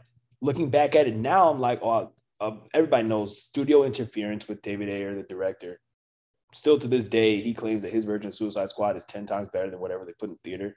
Mhm. I kind of doubt that because it's all based off the same script, but whatever. So Snyder had a big hand in that. And then but you had good players in that film, if you will. Mhm. Um got to name it off the top. Will Smith. That's Yeah. Deadshot. He killed it. The movie was terrible, but Will Smith is Will Smith. You went to see Suicide Squad because of Will Smith. Yeah, that's pretty much why I went. I also went because Viola Davis, right? My Yeah. brother was like, "Oh, look, that's Viola Davis." At the time, I didn't know who she was. I was like, "Who's that?" She's from How to I'd have Get Away been with with, Murder. listen, I was listen. like, All I know her for is Annalise Keating. You know what I'm saying? exactly, right? I did not watch How to Get Away with Murder until The Confession. I never watched it till last year. Mm. The girl I was messing with at the time put me onto it, and then I watched it, and I was like, "This is one of the best things I've ever seen on television. Why have I not seen this before?" But I loved Yeah, it. Right? man. But that being Bro, said, she I'm was telling like, you, bro. Like as a filmmaker, bro, you're gonna have to start watching "Start all watching types of all different kinds of genres, stuff." bro. Yeah. So It's, my it's gonna brother, it's gonna change you so much. yeah. So my brother, he was like, oh, that's she plays, he plays, he's like, Viola Davis plays Annalise Keating in How to Get Away with Murder. I was like, what does that mean? He was like, basically that means she'll walk around, and basically say the F word and the S word and all this other stuff and this stuff like that. And she's really tough. So he's like, that's the perfect casting for Amanda Waller. Then I Mm-hmm. watched it and I was like, yeah, he was right. But then of course, Margot Robbie is Harley Quinn, the big standout, right? Jai Courtney is Mm-hmm. Captain Boomerang. Like, Mm-hmm. who they get? Cara Delevingne for the Enchantress? That's a throwaway, but Mm-hmm. whatever. So they had some good key players, right? Enough for you to say, oh, if this movie was terrible, we could maybe make a sequel to it, depending on how much money it made at the box office, right? Mm-hmm. Now, if you go and look at the box office for Suicide Squad, as in the first one, not the second one, the one that came out in 2016, the one we're talking about, on a budget of 175 million, that movie cracked $1 billion. How that movie cracked $1 billion and the Superman movie couldn't, I will never know. Will But Smith, bro. Will That's Smith, right? he can carry a film. Apparently, he carried that one to $1 billion, right? Mm-hmm. And it also won an Academy Award in the best makeup and hairstyling. So it got an Mm-hmm. Oscar.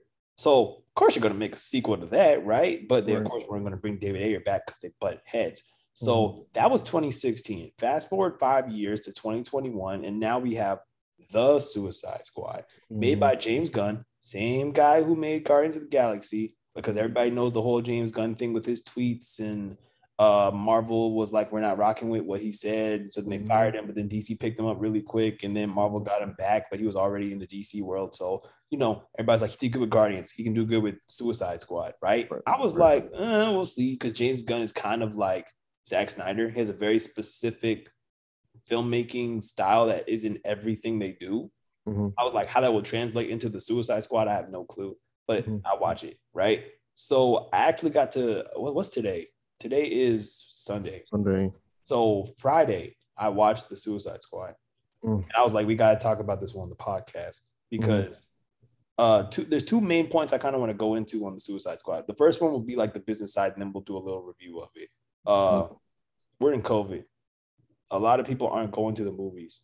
Even if Mm-hmm. they say, oh, the movies are back, the movies are reopened, man, we got Delta variant running around. A lot of people just don't want to do it. And movie Right. theaters are still shut down in a lot of big countries, including China. And for people who aren't exactly plugged into the film stuff, China is where you make your buku bucks as far as Mm-hmm. international money, right?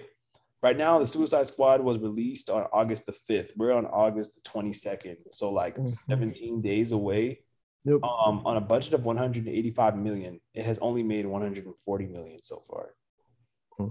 They haven't even made their budget back. And that's not counting how much money they put into marketing and stuff like that. Right. The film will probably lose money. It's underperforming at the box office, which is crazy. But it's got 91% on Rotten But it's Tomatoes. got So 91%, right? And the critics love it, audiences love it. In a normal non-COVID world, this movie would have been killing at the box office right now. mm-hmm. But you're just here like, oh, it's just not a waste, but like it's a shame. Mm-hmm. Had this movie been released in a non-COVID world, it would have been great. But it's also like, as a film studio, the longer you sit on a movie, the more you're losing money. Yeah. They kind of had to put it out, right? Yeah. That being said, they kind of put it out day and date on HBO Max and stuff like that too. So that's how I watched it. Mm-hmm. So sort of like to go into my reviews, I always like to give like my positives and then my negatives, right? Go ahead. My first positive, and this is sort of because a year ago, like today, I was watching How to Get Away with Murders last season. So like, Mm-hmm. I'll sort of tie it more into that. They gave Viola Davis a little bit more to do as Amanda Waller in this film, Mm-hmm. which I enjoyed because I was like, this Viola Davis, like, Mm-hmm. give him it. I'd be cool if they did an Amanda Waller solo film. Like, My thing is, with Viola Davis, bro, niggas need to give her flowers while she's still here, because good and well, the day Viola Davis is dead and gone, that's when they go, oh, Viola Davis was this great actress. She should have won this. She should have won that, bro. She should have won this. She should have won that. Didn't she win for Ma Rainey's Black Bottom? No, she didn't. She got snubbed. Mm-hmm. Chadwick got snubbed too. Like, bro, like y'all gonna wait good and well to Viola Davis. Viola Davis is, she's 60? Yeah, man. She does not look 60, bro. Like, I think, hold on, I don't want to get nothing wrong, bro. I'm pretty sure her and Meryl Streep. Hold on. Let me. Yeah, take your time with it. While you're doing that, I'll just keep talking though. Yeah, go ahead. So Viola Davis is Amanda Waller, obviously a standout. I do have to say I missed Will Smith in this movie. Mm-hmm. But especially because at the time, everybody was like, oh, we can see the chemistry between Margot Robbie and Jared Leto as the Joker, but you could clearly see the chemistry between Margot Robbie and Will Smith as Deadshot and her as Harley Quinn. And in the comics, as well as the animated stuff, there is history of those two hooking up, which should have happened in the first Suicide Squad, if you ask me. But they were too focused on her being a sim for the Joker. Now she's not with the Joker. So I was like, if they had brought Will Smith back, man, you could have appeased so many audience members by making the two of them come together. But whatever. So I missed Will Smith. That's I'm jumping into my positives and negatives, but whatever. Story-wise, I remember when I saw they did this thing at DC Fandom when they were announcing the Suicide Squad. I was like, this is one big cast. How are they going to put all these people in the film? And then I was like, when I watched it, I was like, you've seen it, right? Mm-hmm. Okay, so before I sort of like get deeper into it, spoilers for anybody who has not seen the Suicide Squad. We're literally going to talk about spoilers. I'll tell you guys when we're not talking about spoilers. But again, spoiler-wise, they killed off half of them in the first, 20 minutes? No, the first 10. First 10. I was like, oh, okay. But then it's like, you killed off Captain Boomerang. Man, y'all didn't need to kill Boomerang. But it was like, did. That shit they killed every single person except Harley Quinn from the first film. Even Rick Flag died. I was like, yo, so Harley's the only person left in the original Suicide Squad. Deadshot's still out there somewhere. But I was like, that's crazy. So then they did that to focus on the new version of the Suicide Squad, which of course they couldn't get Deadshot back. I mean, Will Smith back as Deadshot. So they got Idris Elba, next best black guy you could get to do the thing. And they were gonna Well, recast the role, but then Will Smith was like, "Nah, don't do that because I want to come back later." And they were like, "Yeah, let's not shoot ourselves in the foot." So then they made him Bloodsport. mm-hmm. That was good casting too. Yeah.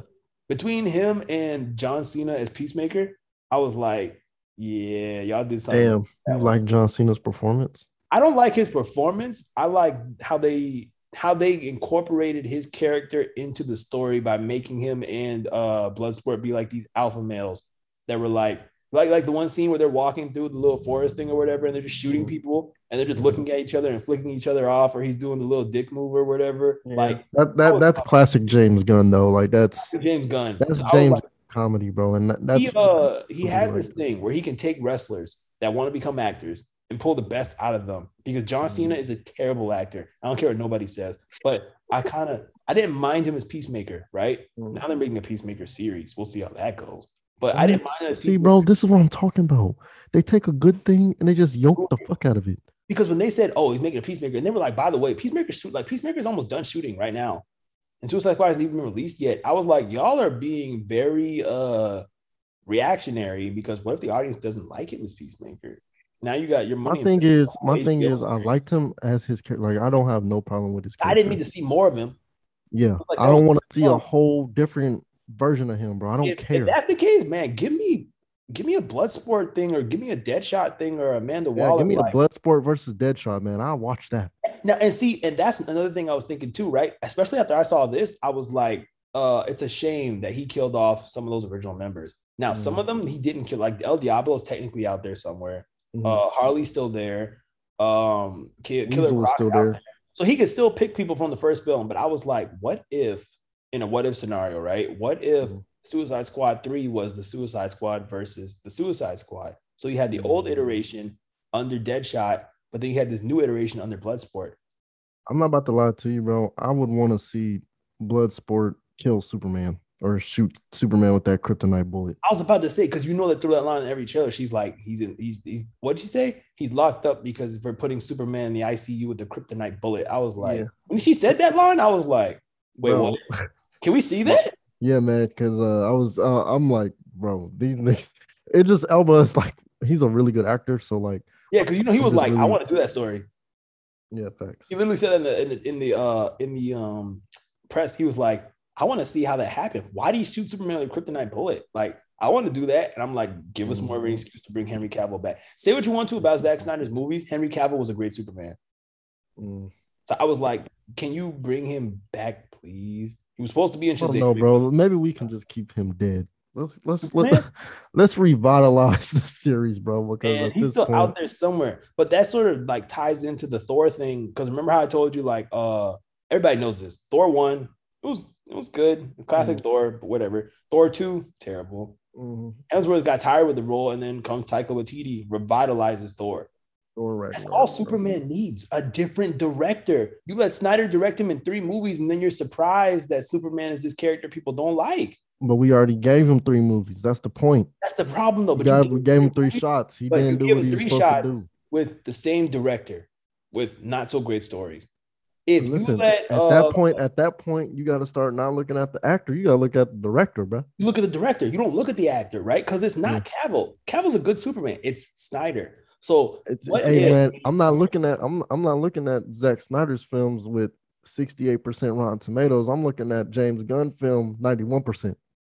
So then what if you let James Gunn tackle Superman? Hey man, hey, you listen. As long as Zack Snyder is not on the reins, I'm good. Because you know You they know what I'm offered saying? that to him, right? Like when Disney dropped him and DC Uh-huh. picked him up, they were like, "You can do whatever you want to do." He was like, "I want Suicide Squad." And Thank they were you. like, "Okay," Yeah. but they were also again like, "You can do whatever." He literally said the studio did not hold him back on anything. Now everybody knows that was literally because Disney dropped him. Every studio lined up to get James Gunn. DC Mm-hmm. did, and DC was like, "We'll let you do whatever the fuck you want to do. You just did Guardians of the Galaxy, man." And so he was like, he even debated at one point. He was like, "Should the Suicide Squad fight Superman? Is it going to be Suicide Squad hunting down the Justice League?" Because I'm pretty sure there's like a Suicide Squad Yeah, game now coming there's the out, and they're game. doing it. Yeah. So that's probably where that ended up. Either that idea came from Gunn himself, and then they put it in the game, or they were like, "We're Mm-hmm. already doing that. You can't touch that." Yeah, and I'm really excited to play that fucking Yeah, that game. game's I gonna don't. be cool. That But shit's gonna be all that dope. being said, So with this movie, like the plot, it Mhm. was like I said, okay, well, let me jump back a little bit. I love the action. Yeah, Like the shootout on the beach in the beginning where they all ended up getting killed, but I didn't see coming, but I was like, makes sense. We're in Suicide Squad. But that was a good little nice shootout. And then Harley pulled out that like rocket launcher, and I was like, but classic. did it not give you? It did it not give you like the feeling that you were watching a Guardians of Galaxy film, It did. bro? You literally the opening Down to scene the of music, man. Guardians, bro, is literally the opening scene Same thing. of this new film, bro. Even Like when they were playing the music when she was recruiting them or mm-hmm, whatever, and they were doing mm-hmm, the little thing where they were walking and they had the giant American flag behind them, shot from the mm-hmm. trailer, I was like, this screams James Gunn, which Thank was you. fine by me. But I was like, it just, how'd I put it? The movie was, I was not hyped Mm-hmm, to watch it. I mm-hmm, watched it because I wanted to watch it, mm-hmm, but I was also, I did not walk away from this being like, I love that movie. I walk away from it like, I like the movie, but mm-hmm. I didn't love it. Yeah, like The, I think the thing that really had me fall off about it, it was just, bro, what the why are they these always niggas fighting and the aliens? I don't know, and why are they fighting with rats? Like, bro, that Yeah, was that, nasty that as kind of, I'm fuck. not gonna lie, that turned me off a little bit because I was like, I get it, it's cool. That falls within James Gunn's like sense of humor, Yeah, but not everybody wants to watch rats all the time. yeah, Personally, I that have nothing against rats because I grew up watching Ninja Turtles. Splinter's a rat, but like, bro, I ain't trying to see rats running around on these people, eating them alive and all. Like, come on, man. That's James Gunn humor, but that's not everybody humor.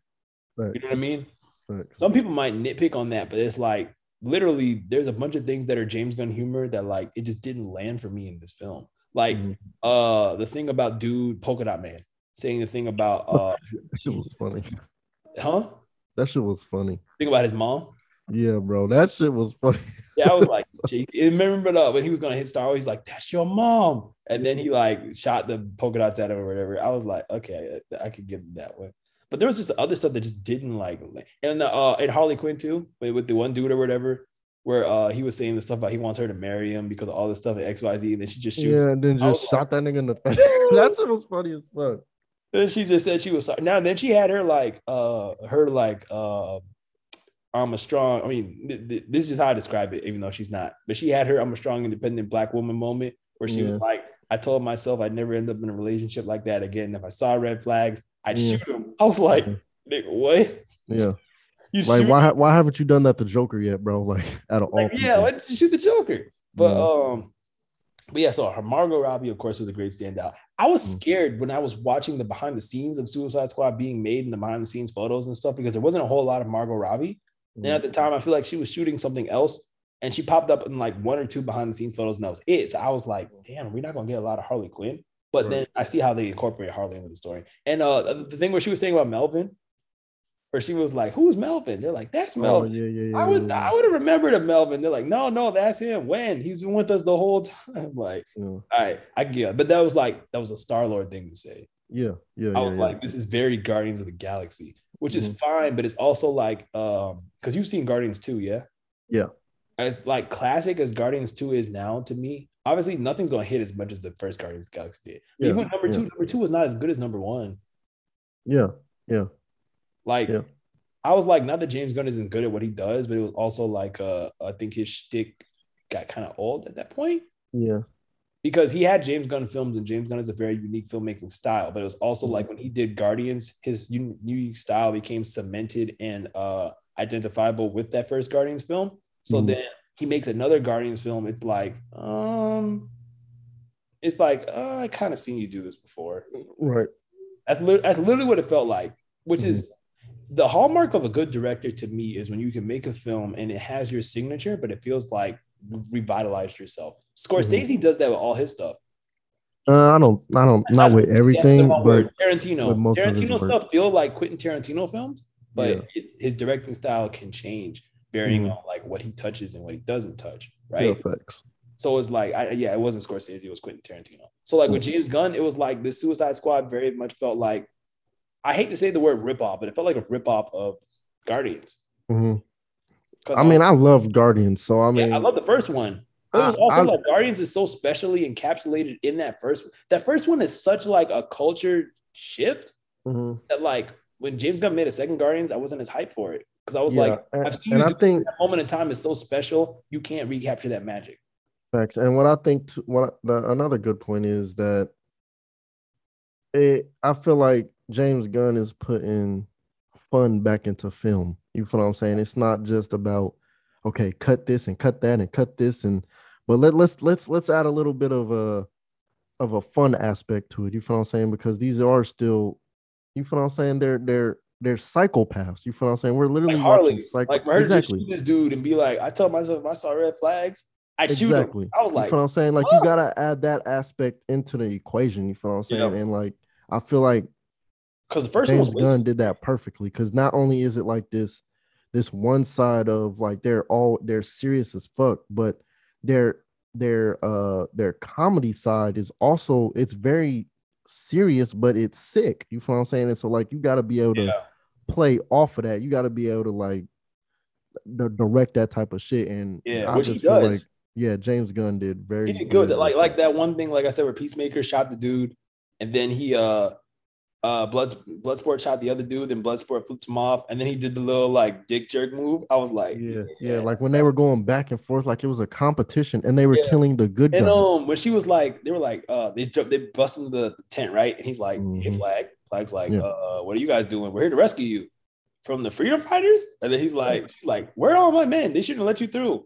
Oh, we didn't see exactly. any men. No. We didn't see nobody, man. I don't know. They Exactly. must have And all that goes back to them being psychopaths. You feel what I'm saying? Because yeah. They they're killed born like man. they've been conditioned to just kill. And so Mhm. like when at that point in the film, like when you're watching it, you're just like, wow, these things is really they're not dumb, but they're like, what the fuck are you doing? Like, why would you do that?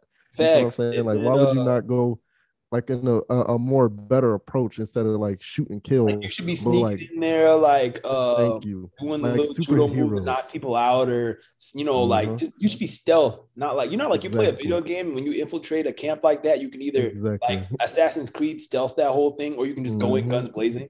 They went in Mm-hmm. guns blazing, then it's like, oh, you found out you killed the wrong people, but they're like, we didn't see nobody. Yeah, there was Fact. nobody here. Fact. And then that too also made me like think more about the polka dot character. It was just like, well, what the fuck did he do? You feel what I'm Facts. saying? Like Yeah, through the entire film, he kept saying nobody's more crazier than me, and I really wanted like to figure out to like, go off. yeah, like what the fuck are you talking about? What makes you so fucking Are crazy, you my nigga? satisfied with what they did with him then? Um, no, I would like to see a little bit more of him. You feel what I'm saying? Like Yeah. what you said, like have a Suicide Squad versus Suicide Squad, but like you said that we already seen they damn near killed off. Whole first team. Yeah, like Like, that. yo, now I will say to that same point too, right? Like another downfall of this movie making less money at the box office is James Gunn touched so many characters that the generalized audience does not know. People knew Harley Quinn before Suicide Squad. People knew Killer Croc before Suicide Squad. Will Smith's face was on Deadshot. You know who that is. People Mhm. knew who Captain Boomerang was. Like the first Suicide Squad was composed of so many identifiable faces or characters, and the second one, like Polka Dot Man, who knows who that is? I mean, we Mhm. know DC lore people know, but like the average moviegoer does not know who Polka Dot Man is. They don't know who Ratcatcher is. I mean, Bloodsport has Idris Elba's face, so you'll watch it because Idris Elba, right? But Mhm. like Polka Dot Man. Who knows who Polka Dot Man is? Mhm. Now, did you know that was Sylvester Stallone that did King Shark? Yeah. That was good too. Because have you Yeah. seen the Harley Quinn animated series? Yeah. I've seen a little bit of it, but not too much. Like I I don't love really that series. fuck with Harley It's Quinn. like If I'm gonna be honest. they really they kind of encapsulated the spirit of that in this film, which I really love. And to that point, Birds of Prey was a terrible movie. I don't care what nobody says. Yeah, that I didn't watch it. Terrible. The only good thing that came out that to me was whoever they cast, I forget her name, Journey Smollett as Black Canary, which they're now Mhm. doing a series for on HBO Max. So we'll see how that goes. But I think that was the only good thing that came out of Birds of Prey. The way that they wanted Harley to be in Birds of Prey, James Gunn was like, I saw what you guys were trying to do. I'm gonna show you how it's really done. And I was like, this is the Harley Quinn I wanted in Birds of Prey. Mhm. Like he killed it with that. Even like I said, like she's got Amanda Waller's got these people on this island doing this dangerous mission. They're known as the Suicide Squad. You done lost half of them. You blew one of their brains up, and she's over here teeing golf in a little cup, talking about I gotta play this with the senator next week, and if I can't Mm-hmm. do it right, man, I'm gonna look stupid. How you Mm-hmm. over here playing golf, Right. laughing at you, barely missing it, and these people are over here dying on this island, Dying. Corto Maltese, like Mm-hmm. that, like you said, the humor in it is it's a comedy film. I Right. like that part. It's a comedy because the first Suicide Squad was so serious. Mm-hmm. It didn't need to be. Yeah. Now, is this movie going to come in close to cracking $1 billion? No. I Because mean, it should like I it in my should have. opinion like it. People should go see this movie because Yeah. it's a different director and it's a different feel from the movies that you've already seen, Yeah. quote unquote, because it's directed by James Gunn and not Zach. Demote. We need to demote Snyder. You feel what I'm saying? Like, DC's so, moving away from Snyder. and that's good, and I'm really happy for that. Like, we need to let the shackles go from Snyder, bro. Because Yeah. Like between Gunn, Patty Jenkins doing Wonder Woman, James Wan doing Aquaman, like y'all on the right track. I don't yeah, need to see Zack Snyder. I love Snyder. I don't need to see Snyder ever again.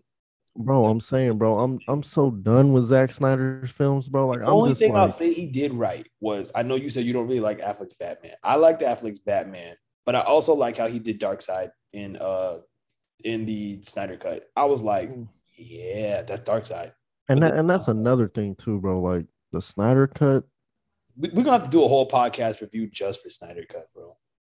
Oh my That movie god, was man! so fucking long. Not only was it And the box long, aspect ratio, I still hate that. I Zach, still bro, what the hell do you be but again, doing? we're gonna review that on a whole other podcast, I'm bro. trying to smoke what Zach be smoking, bro, because that man be smoking straight Yeah, gas. thanks, man. But so to wrap up our Suicide Squad portion, what would you give it out of 10? Um,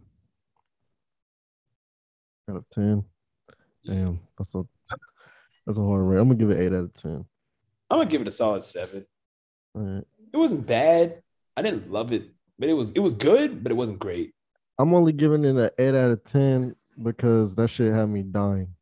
The reason why I would probably give it lower is because the rat shit. That shit was bad. Yeah, it Um, got on my nerve. yeah, And bro, I like did as not a like that viewer, shit. it just I didn't. The best way I know how to put it is I was like, I don't want to watch Rats. Yeah, that shit was sick. That shit was so it had me cringing the entire time when I was watching that shit. But I give it like a 8 because not only like it was specific scenes that I really do remember, like especially the scene when they were in the jungle killing the innocent Mm-hmm. people, and then when like they had that conclusion at the end of like fuck Waller, we gonna save the world type Yeah, I shit. You like feel that what I'm part. saying? And like that just it changed my whole aspect of shit. And I'm just like, all right, fuck it. Yeah, this is pretty good. Yeah, yeah. Um, so we're sort of running out of time, but we're gonna hold it down for like one more hour and hit these next couple of topics though. So staying in that well not DC but transferring over across the water if you will from DC to Mhm. Marvel. Um Marvel has this new film coming out, Shang-Chi. Or I take that back. So everyone, okay, so that's another thing. Everyone in English says Shang-Chi. It's actually pronounced Shang-Chi, but nobody's gonna say that because we don't try to nobody really like thinks of it that way, but truth be told, that's how it should be pronounced. But for the purposes of this podcast, I'll say Shang-Chi. That's what I hear everybody say, right? So Shang-Chi's coming out, right? People have seen the trailers, they're hyping it up, the 10 rings, Shang-Chi. A lot of people are saying this is what Iron Fist should have been. On a side note, Rick Ross dropped a song for Shang-Chi with DJ Snake. It was a pretty dope song. But obviously we're in COVID, right? And on our last podcast, we talked a lot about how they've transitioned things into the world of like Marvel television versus the Marvel films, which could be a big factor in why Black Widow did not perform the way it should have. Even then with day and date them releasing it on Disney Plus and the movies, right? Right. So when it came to Shang-Chi, which I don't want to say I'm hyped for it, but I'm a little hyped for it. It's Mm. like the Chinese version of Black Panther. Oh, really? Yeah, I like don't that's know the best shit way about this. I really I don't know know to nothing describe about it. this. So it's pretty much like in a nutshell. When you think of Shang-Chi, That's the best way I know how to describe it, because that's the best way people who are Asian describe it. Oh, Right? okay. They say Okay. it like it's basically like what Black Panther did for you guys for us, because it's like all Asian leads. They're talking in their native tongue. It's exposing a lot of their culture and stuff like that. So it's like very again, just the best way is like Black Panther for Asian people, right? Mm. And so it's pretty much about this character Shang-Chi who's like drawn into the Ten Rings organization. And he's basically forced to like confront the past he thought he left behind, because his father runs the Ten Rings, and the Ten Rings are like these powerful artifacts and stuff like that. That's pretty much the nutshell of it, right? And so it's basically Right. a classic story of a father and son, and father trained son to do this stuff, and son went to live his own American life, but then the father finds him and is like, it's time to come home, take your Mm. rightful place. And he's like, I don't want to take my rightful place. I want to be me. I want to live my own life, whatever. And of course, this is Marvel, so there's big artifacts, big stuff blows up, all this stuff. Um, and they've got Simu Liu playing Shang Chi, right? And so on Disney, not Disney, on Disney, on August the 12th, you remember I told you the new Disney CEO is like kind of, I don't want to say ruining things, but kind of ruining things for Disney, running them into the ground, which would Yeah, never yeah. happen under Bob Iger, who was the Yeah. guy who got Pixar and Star Wars and Marvel under his belt. Right. Like, Iger was very much creatives over business and money. And he was like, we keep the Okay. creatives happy, we will make business and money, which is what they did. Right. But now Iger's on his way out the door because it's retiring. So Bob Chapek, like I said, and remember how I told you when the Black Widow thing happened too, like we discussed in the last podcast, Disney made those weird backwards comments about, Mm-hmm. oh, ScarJo's not caring about the pandemic and all this other stuff. Like y'all are, and they threw her salary number like into the press, like, which is Yeah. what you should never do. Basically, like Disney is doing things that Disney never does when it's literally because Chapek is their CEO, right? Okay. Yeah. So, dude makes a bunch of bad moves, is what I'm trying to say. Okay. I expect him to literally, I expect him to be removed from office in the next like year and a half to maybe Okay. 2 years. I feel like someone's going to do that. But to that point, on August the 12th, Disney CEO Bob Chapek was asked during an investor call about keeping Shang-Chi and Free Guy as theatrical exclusives rather than putting them on Disney Plus, right? Mm-hmm. And he said Shang-Chi will be an interesting experiment. Keep those words in mind. An interesting experiment for us, because he said the film only has a 45-day theatrical window versus the pre-COVID 90-day theatrical window, right?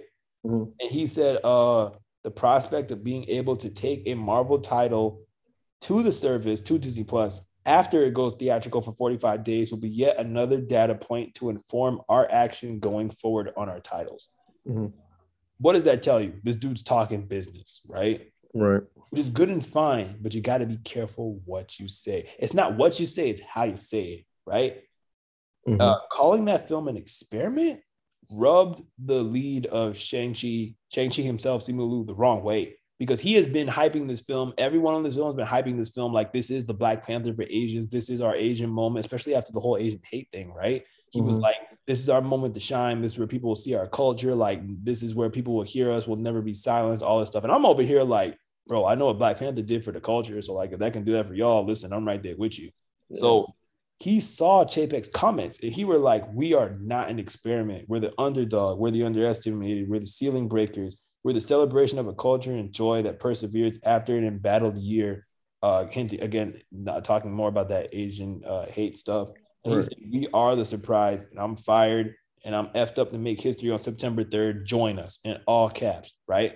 Mm-hmm. So his Bob Chapek's calling it an experiment, even though he was talking business terms, rubbed Shang-Chi the wrong way, because dude was like, we are not an experiment. He's like, Asians are not an experiment. Like, so some people say, oh, we can understand what Bob Chapek was saying, because he's literally talking about we're releasing a lot of stuff on Disney Plus. This is our first movie that's going to be in the theaters only, and then hit Disney Plus. So it'll be interesting to see how that data looks.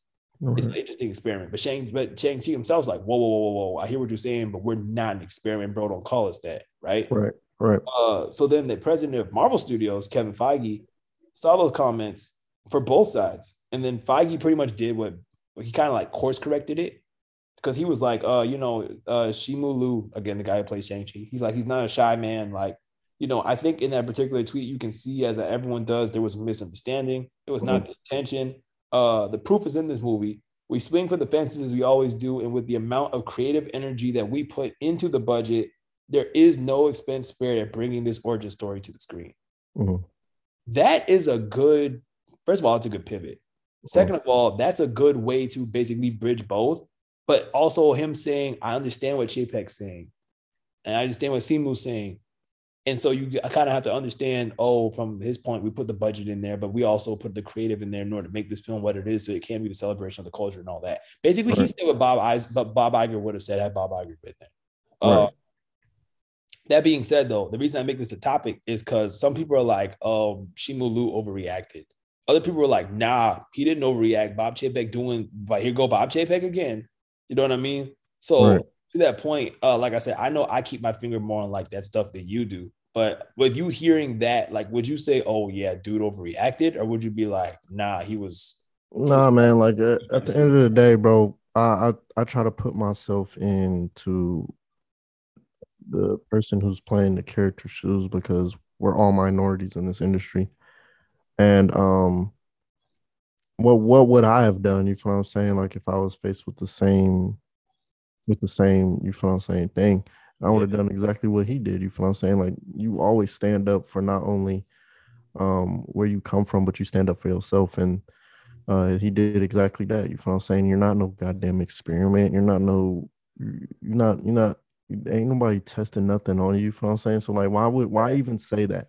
You feel what I'm saying? There's better words to No, I'm say. telling you, it's the language. It's literally the Exactly. language, right? Like if they had said Black Panther was coming out, this would be an interesting experiment for us to see how the like they don't have to explicitly say it, but if they said, "Oh, this would be an interesting experiment for us to see how this film performs coming out so close to Infinity War," Mm-hmm. I would have been over here like, "Are you saying that because this film is led by an entire Black cast?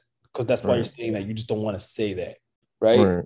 I can understand exactly what he's saying because Shang-Chi is like they said, a barrier breaking film for Marvel because it's the studio's first film to largely feature an Asian cast with Tony Leung, forgive me if I'm pronouncing these names wrong, whoever these people are. Tony Leung, Aquafina, Michelle Yeoh, Faha Chen, Mengjur Zhang. Like Mm-hmm. the name I really recognize from that is Aquafina because Aquafina is blown up. She's been Okay. everything. How Crazy Asians, Crazy Rich Asians. She was in Ryan the Last Dragon. She was the Mm-hmm. dragon. Uh, Mm-hmm. she's been in all this other stuff, right? So I recognize the name Aquafina and I recognize Aquafina's face. Shang-Chi himself, I kind of recognize from that thing, Kim's Convenience. Okay. But besides that though, I was like, when you watch this film, you're like, oh, this isn't like, you know, how Hollywood has the their jaded past of whitewashing. Mm-hmm. They didn't whitewash with this film. I mean, Yeah. obviously we're in 2021. No one really whitewashes anymore. But like 10 years ago, they did with like the Avatar film. You know what I mean? Well, the thing that Disney is, I think, is trying to do is they're trying to be more inclusive.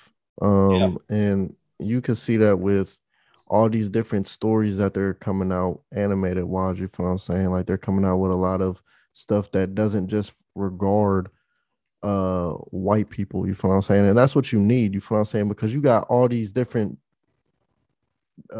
races of kids watching your television shows and they don't see They have themselves to on see TV. representation. Exactly. Like I love the way Kevin Feige put it one time where he said the world that we create with Marvel is pretty much it needs to mirror the world that you see in real life. Right. Because like Stan Lee, may he rest in peace, once said, Marvel world is basically like if you stepped outside and there were superheroes. Right. But it has to like mirror exactly what you see in real life. So for you to see characters that come from these different ethnic backgrounds just naturally makes sense, Right. right? So so like I said, in my point too, I would not say dude overreacted because I would have done the same thing if y'all said that about Black Panther. I would have been like, you're saying this because this is a black film with black people. Mm-hmm. There's never been a superhero movie like this that ever did that like that. Mm-hmm. Especially because Chadwick comes from South Carolina. Mm-hmm. May he rest in peace. And Mm-hmm. I'm from South Carolina. So Mm-hmm. like when the Black Panther died, the whole world was like, we lost our king. But South Carolina people were really like, we lost our king because Mm-hmm. dude came from South Carolina where I came from, Mm-hmm. right? So it was like it was a very personalized thing. But that again sort of glides us into the next of our last two topics here. Chadwick's episode of What If premiered on Wednesday, and I watched it yesterday, And bro, I was like, I don't like, how do I put it? I don't really get emotional when I watch film. I can see Right. like emotional impacts. I can feel like connections with the characters and stuff, but I never really get like Mm-hmm. emotional when I watch anything, right? Mm-hmm. I slightly felt like I was getting emotional watching that because I was like, to hear his voice again, I Mm-hmm. was like, it wouldn't have felt that way if I knew he was gone. But Right. because I know he's gone, I'm like, this is the last time we're going to hear that Wakandan accent. Mm-hmm. This is the last time we're going to hear Chadwick Boseman. And they even released a picture online of him wearing they call it Star-Lord T'Challa, with him Mm-hmm. wearing that jacket. Like Chadwick Boseman, they gave him like that jacket. So after he recorded the episode, they took a picture of him with the jacket. And I was like, it broke me because I was like, bro, like this time last year, we lost Chadwick. Right. And now, like, they're releasing Marvel's What If. I mean, obviously, I know I'm going to feel the exact same way again when Black Panther 2 Wakanda Forever comes out. Mm-hmm. Because I'm 95% sure, even though they say Chadwick will not be in that film, we will see his face somewhere, whether it's a flashback, whether it's in the little Marvel intro that they always do. Like, we're Mm-hmm. going to see Chadwick's face somewhere in Black Yeah. Panther 2. So I know My I'm thing is excited, like but I all right, so I do the same thing with like film as I do music. So like any person that like dies, I do not delve into their can't, content. yeah, you It's can't do because it anymore. I just don't I don't Like, like you do that getting because you feel it disrespects them, or you're like, just as an yeah, attack. like I just feel like they're profiting off of this man's death. You feel what I'm saying? Yeah, And I ain't that type of person to just be like, oh well, it's still Chadwick. You feel what I'm saying? Like I want to yeah, let him rest in peace.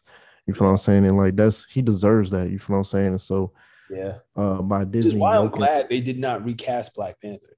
exactly, yeah. And I'm but that's all, you feel what I'm saying? That Mm, comes from like I feel like as a that comes from like an African American standpoint yeah. because like a lot of people don't understand, well, why not just recast it? You feel what I'm saying? No, like you No, gotta let him rest in peace. You and feel what that's I'm saying? why I can't for like I can't take offense to these. Like you said, that comes from an African American standpoint.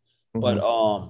like this famous YouTuber I watch, John Campion. This is no slide on Campion at all because I love watching Campion stuff. Campion is one of Hmm. the reasons why like I got into doing my podcast stuff and why I do understand film from a certain perspective and stuff like that.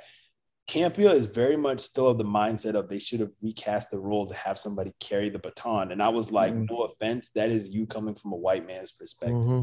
Like Hmm. even Ryan Coogler said it the same way. He said I was writing words for Chadwick when I was writing the script for Black Panther 2 that he was never destined to say.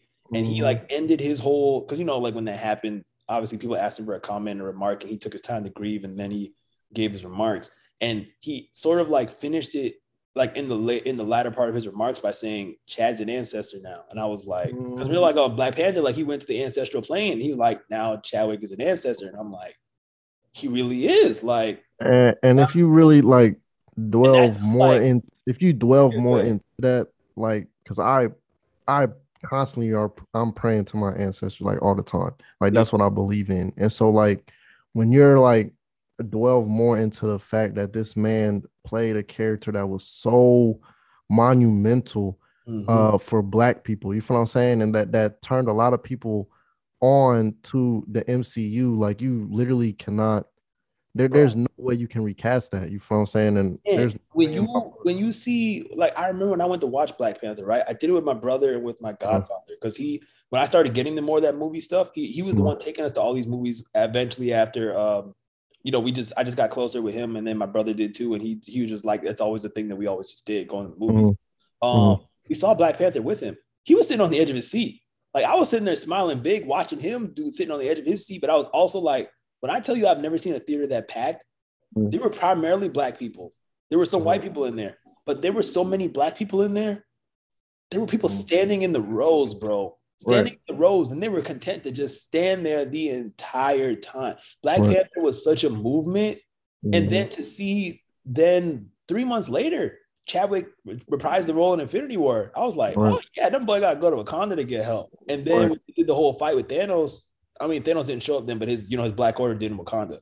And Right. so, everybody knows that one scene where he yells Wakanda forever. He does the little Black Panther pose, his mask comes on, everybody yells, and then they're charging, and then he and Captain America run up in there and start just like fighting, right? I was like, oh, the Black Mhm. Panther tough. And then he disintegrated. I knew he was gonna Right. come back, but I was like, oh, y'all really just disintegrated Black Panther? And then we get Right. to Endgame, dude comes back with the army, And then he's got the one scene where he's like, Clint, give it to me. And then he's running and he's just doing his Black Panther thing. I'm like, yo, Mm-hmm. like, and I love Endgame, but if Scarlet Witch had not jumped in there and said the whole "you took everything away from me," he was about to Mm-hmm. fight Thanos. I was Right. like, let him fight Thanos. But that being said, Chadwick's legacy, like when I saw the what if thing, it was, I mean, it's nice because it's a what if, right? So what if Right. T'Challa Star Lord? But even the way they did the story, he was very much like oh, we don't like, we're not thieves, like, whatever. Like, normal Guardians of the Galaxy is, they do jobs for money. But Right. that version of T'Challa Star Lord, he's like, oh, we're gonna rob from the rich, give to the poor, help these things out. Like, we gotta help the less fortunate, all this stuff. And I'm like, Some that's Robin Hood shit. Yeah, yeah, Robin Hood. Like, even Yondu said at one point, he was like, remember what you said? We rob from the rich to give to the poor, like that Earth hero guy you told me about. And he's like, Robin Hood. And I was like, yeah, like I was like, that makes sense that's what T'Challa would have done in yeah. a what if scenario had he been plucked up by Yondu or whatever, right? Right. But Right. to go back to like the whole Chadwick Boseman thing, like I said, it did something to me to hear his voice again Mm-hmm. because I was like I can watch Black Panther now, but it's like it do something to me when I watch Black Panther now, knowing Mm-hmm. that he's gone. Because it's like, especially because he died so young, and Mm-hmm. it's really it's mad soon because it was only like a year ago. But I remember when I heard it, I was like, ain't no, I swear to God, I remember when I saw it on Twitter or Facebook or whatever, because sometimes people put fake stuff. I was like, Yeah. ain't no way the Black Panther gone. Y'all just Right. then I went to Twitter and I saw his official Twitter, and then it had that picture of him smiling, and then it had the words from his management team saying that unfortunately, saying that Chadwick had passed away. He had wanted to keep it a secret that he was battling an illness. He did pass away, surrounded by family and friends. I was like, oh my God. And I remember I told my mom, I was like, Mom, and she's like, what? I was like, Mom, like the Black Panther's gone. She's like, what? Mm-hmm. My mom didn't even believe it till I showed her. And then she was Mm-hmm. like, no, Josh. And I'm like, yeah, Mom, like that's crazy. And I remember that weekend, like I watched Black Panther again. The whole world celebrated Chadwick. Like that's the first time I watched 21 Bridges, which was a great film and Right. Chadwick performance. Um, so like it did something to me to that he died. And then going into this year, going into the Oscars, Ma Rainey's Black Bottom was his technical like final live action performance. Dude won so many awards for that. I was like, he's gonna sweep the Oscars, and then they snubbed him. Right. They stayed on his face for 20 seconds in the in memorial section of the Oscars, and then you snubbed him. And they even sold little goodie bags or gift bags or whatever and had Chadwick's face. That's monetizing it. I was Yeah, like, that's sick, bro. that was sick. That made me sick to my stomach. And I was like, especially when they did the in memoriam, they go through, how many people die in a year in the film Right. industry? They went Right. through so many faces, but then Chadwick, they stayed for like 20 seconds. And I was like, yeah, they gonna give it to him. Everybody on Twitter, because like I like to follow the hashtags and stuff happens in real time. Right. Everybody on Twitter was like, yeah, yo, they just showed Chadwick's face. Oh my God, they stood on it for 20 seconds. He gonna win that Oscar. Right. And I was like, y'all really just gave the Oscar to Anthony Hopkins, who wasn't even there in Right. person. I don't care what y'all say. Y'all just snub black people because they didn't give Viola Mm-hmm. Davis either. And then now this what if thing comes out. This what if thing doesn't make me feel like they're like hurting his legacy any. But I'm also like his technical last live action performance in the MCU was in Endgame. Mm-hmm. And the last shot we saw was him with his mom and his sister smiling. And then now we're going to see Wakanda Forever, which, like I said, I'm 95% sure we will see his face. We'll see a Right. statue of the Black Panther, something like that. But I like that he did this what if thing, but I feel like Chadwick himself did this what if thinking he was going to beat whatever illness he had, because even the producers say that he was talking about potentially doing other things in the future.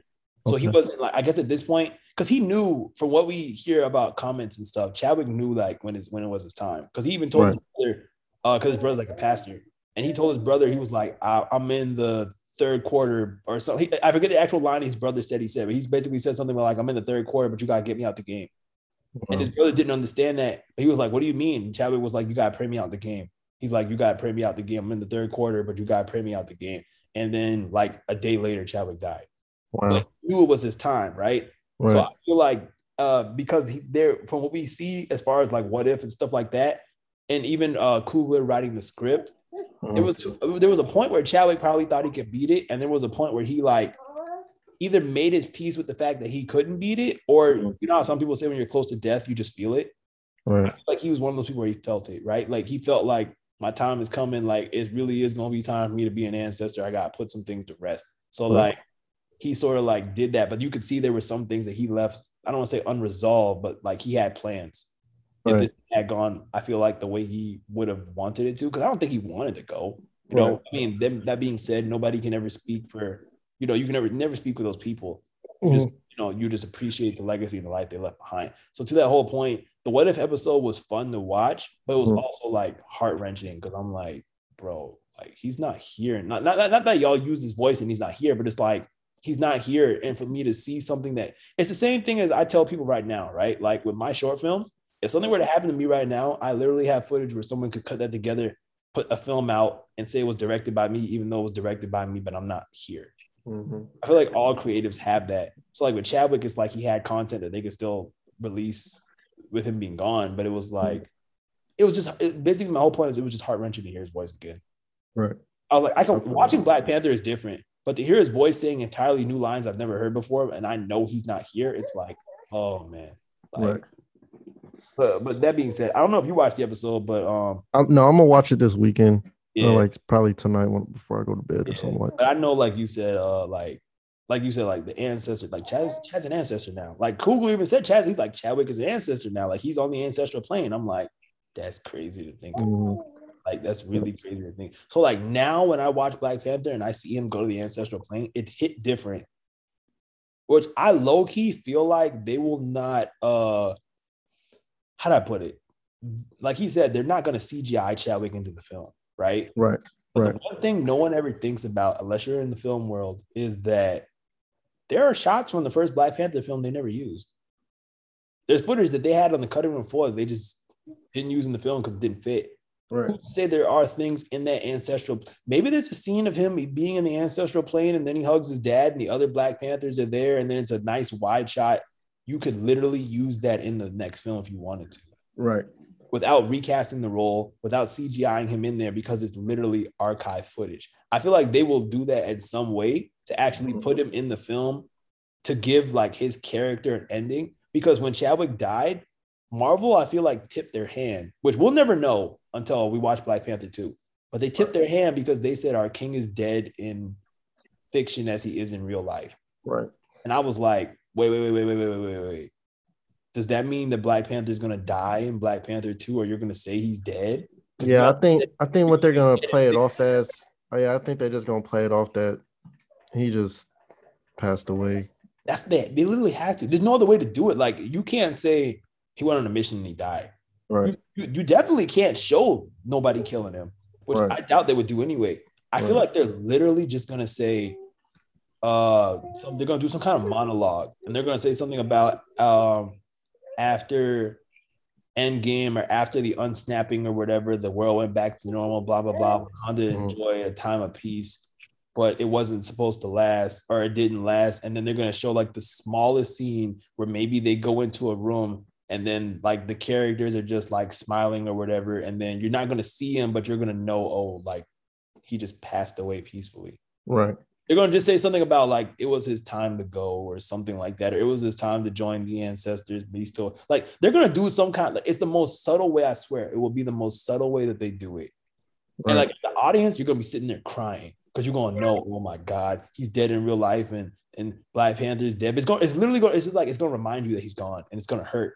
But then you're Right. also going to be like, they're going to do some kind of thing where like, like Lion King.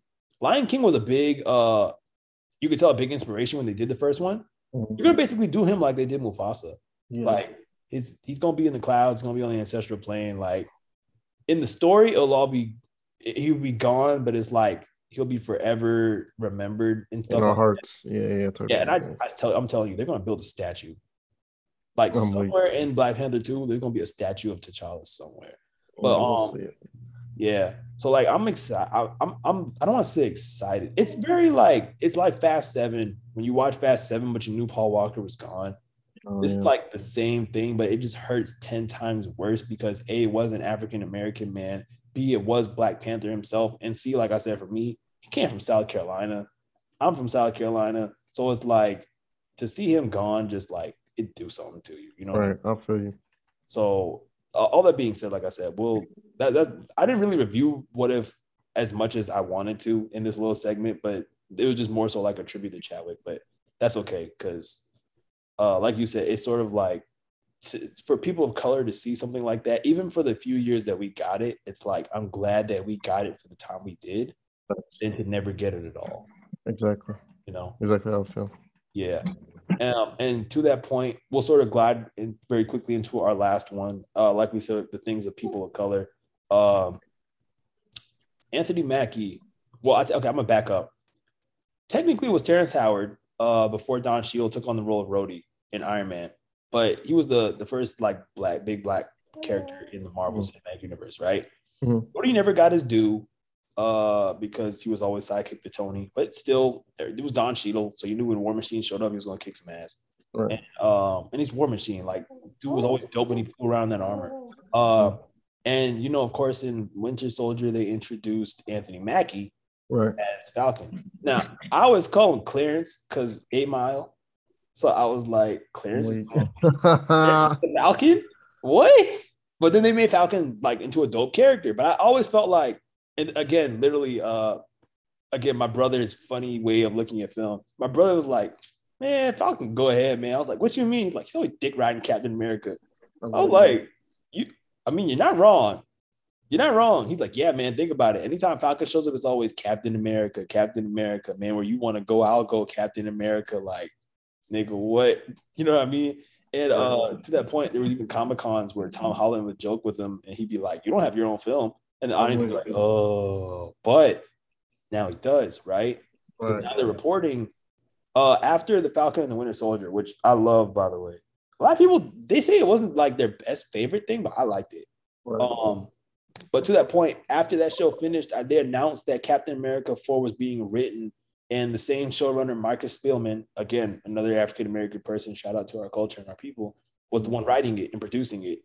So I was like, oh, word, they're making another Captain America. And you would assume Anthony Mackie would come into the role of Captain America in that film because he had sort of come into it at the end of Falcon and Winter Soldier. Um, but you would assume he'd be, the film would be him because there was also a report that said Chris Evans was coming back. So everybody was like, oh, is Captain America himself coming back or is this going to be a continuation of what we just watched? But 2 days ago, it was officially confirmed that it is going to star Anthony Mackie as Captain America.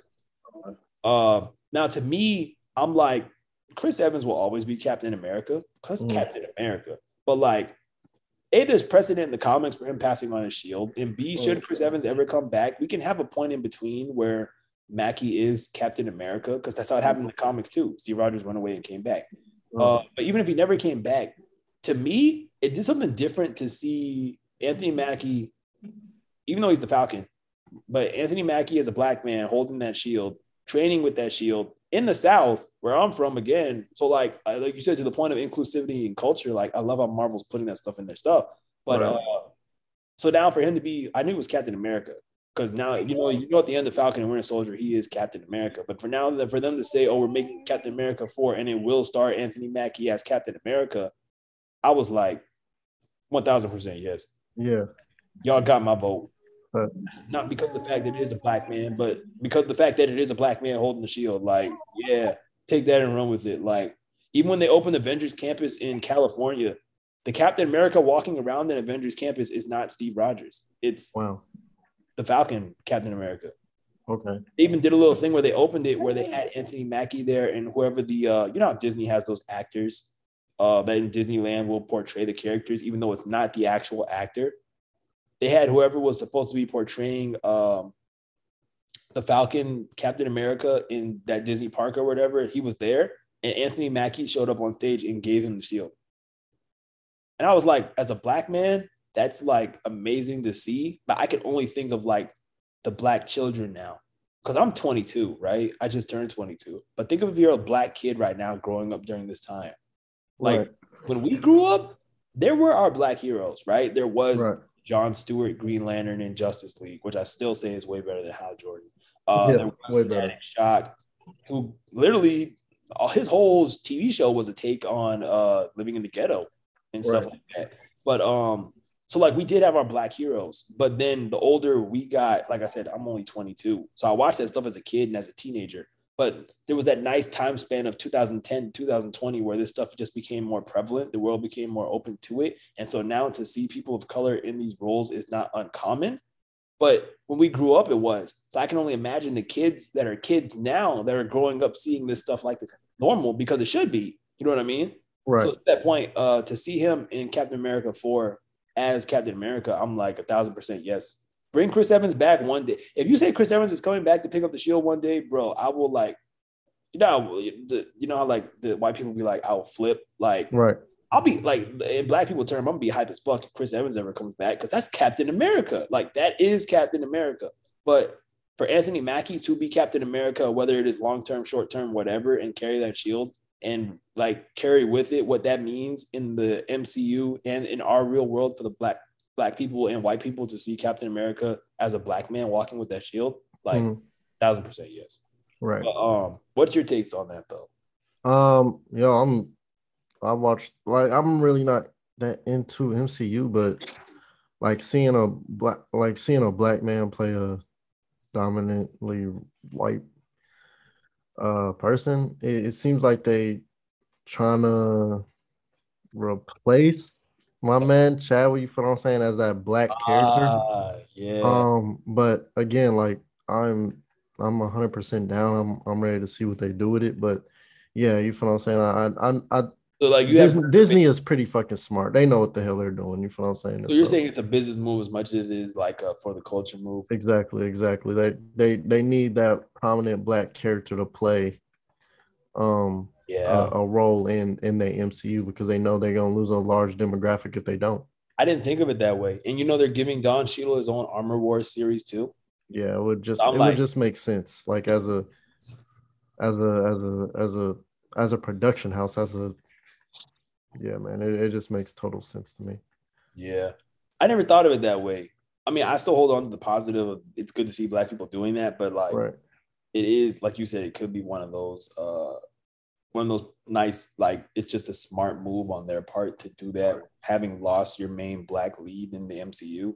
So I mean, we'll see how it goes. I still say I'm always like Clarence was Falcon, and now I'm like Clarence is Captain America. Like what? Mm-hmm. What? Clarence?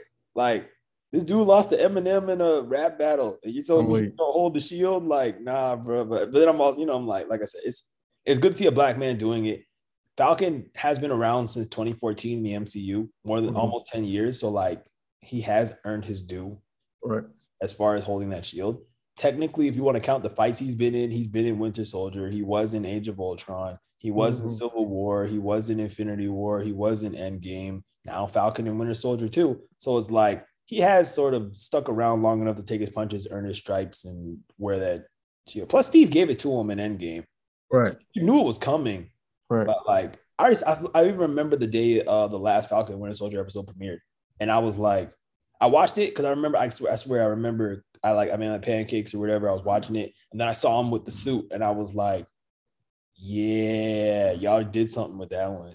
Like Mm-hmm. y'all did something with that one." And like even the themes of Falcon and Winter Soldier, because it is being written by the same person who wrote those Mm-hmm. episodes, I feel will carry on into Captain America 4 because he's Mm-hmm. the same guy writing it. So we'll see how it goes. But so it should probably echo a lot of that sentiment, if you will. And I do expect the Winter Soldier to come back in that film because why wouldn't he? Right. I mean, they already kind of established that, so it makes sense that Bucky would show up in that film. But yeah, so like I'm mad hyped to see him as Captain America. Truth be told, I'm definitely gonna see how that goes. But so that is all of our topics for today, though, and we did kind of run this podcast hella long tonight, but that's straight. Thanks. We're gonna have to split this joint up. Yeah, we're gonna split this up into two parts for sure. But before we do log off here, Stu, where can people find you on social media? Wave Vision, Instagram, Twitter, Ask Sneakerhead PJ on TikTok. True facts, true facts. Do check out his TikTok, y'all, but he not playing around on that TikTok. And for me, you can find me on Instagram at JoshBing99. Big thank you to everyone listening to this podcast. This is only episode 2, which again we're going to split in 2 parts, but we just get started with talking about this content, everything in the world of film and movie news and things like that. So do expect the weekly updates from us on those things. And again, these are just 2 film students just talking about what we love about it, sort of creating this community, if you will, for people like-minded to come in and share their thoughts on these kinds of things as well. So we'll definitely see how it goes as far as leading into the future of this podcast and what that'll look like. But I'm mad hyped for it. I know you are too, Stu. So we'll definitely see how that stuff plays out. But yes, Yes, that's all for episode 2, and we'll see you guys soon. all right.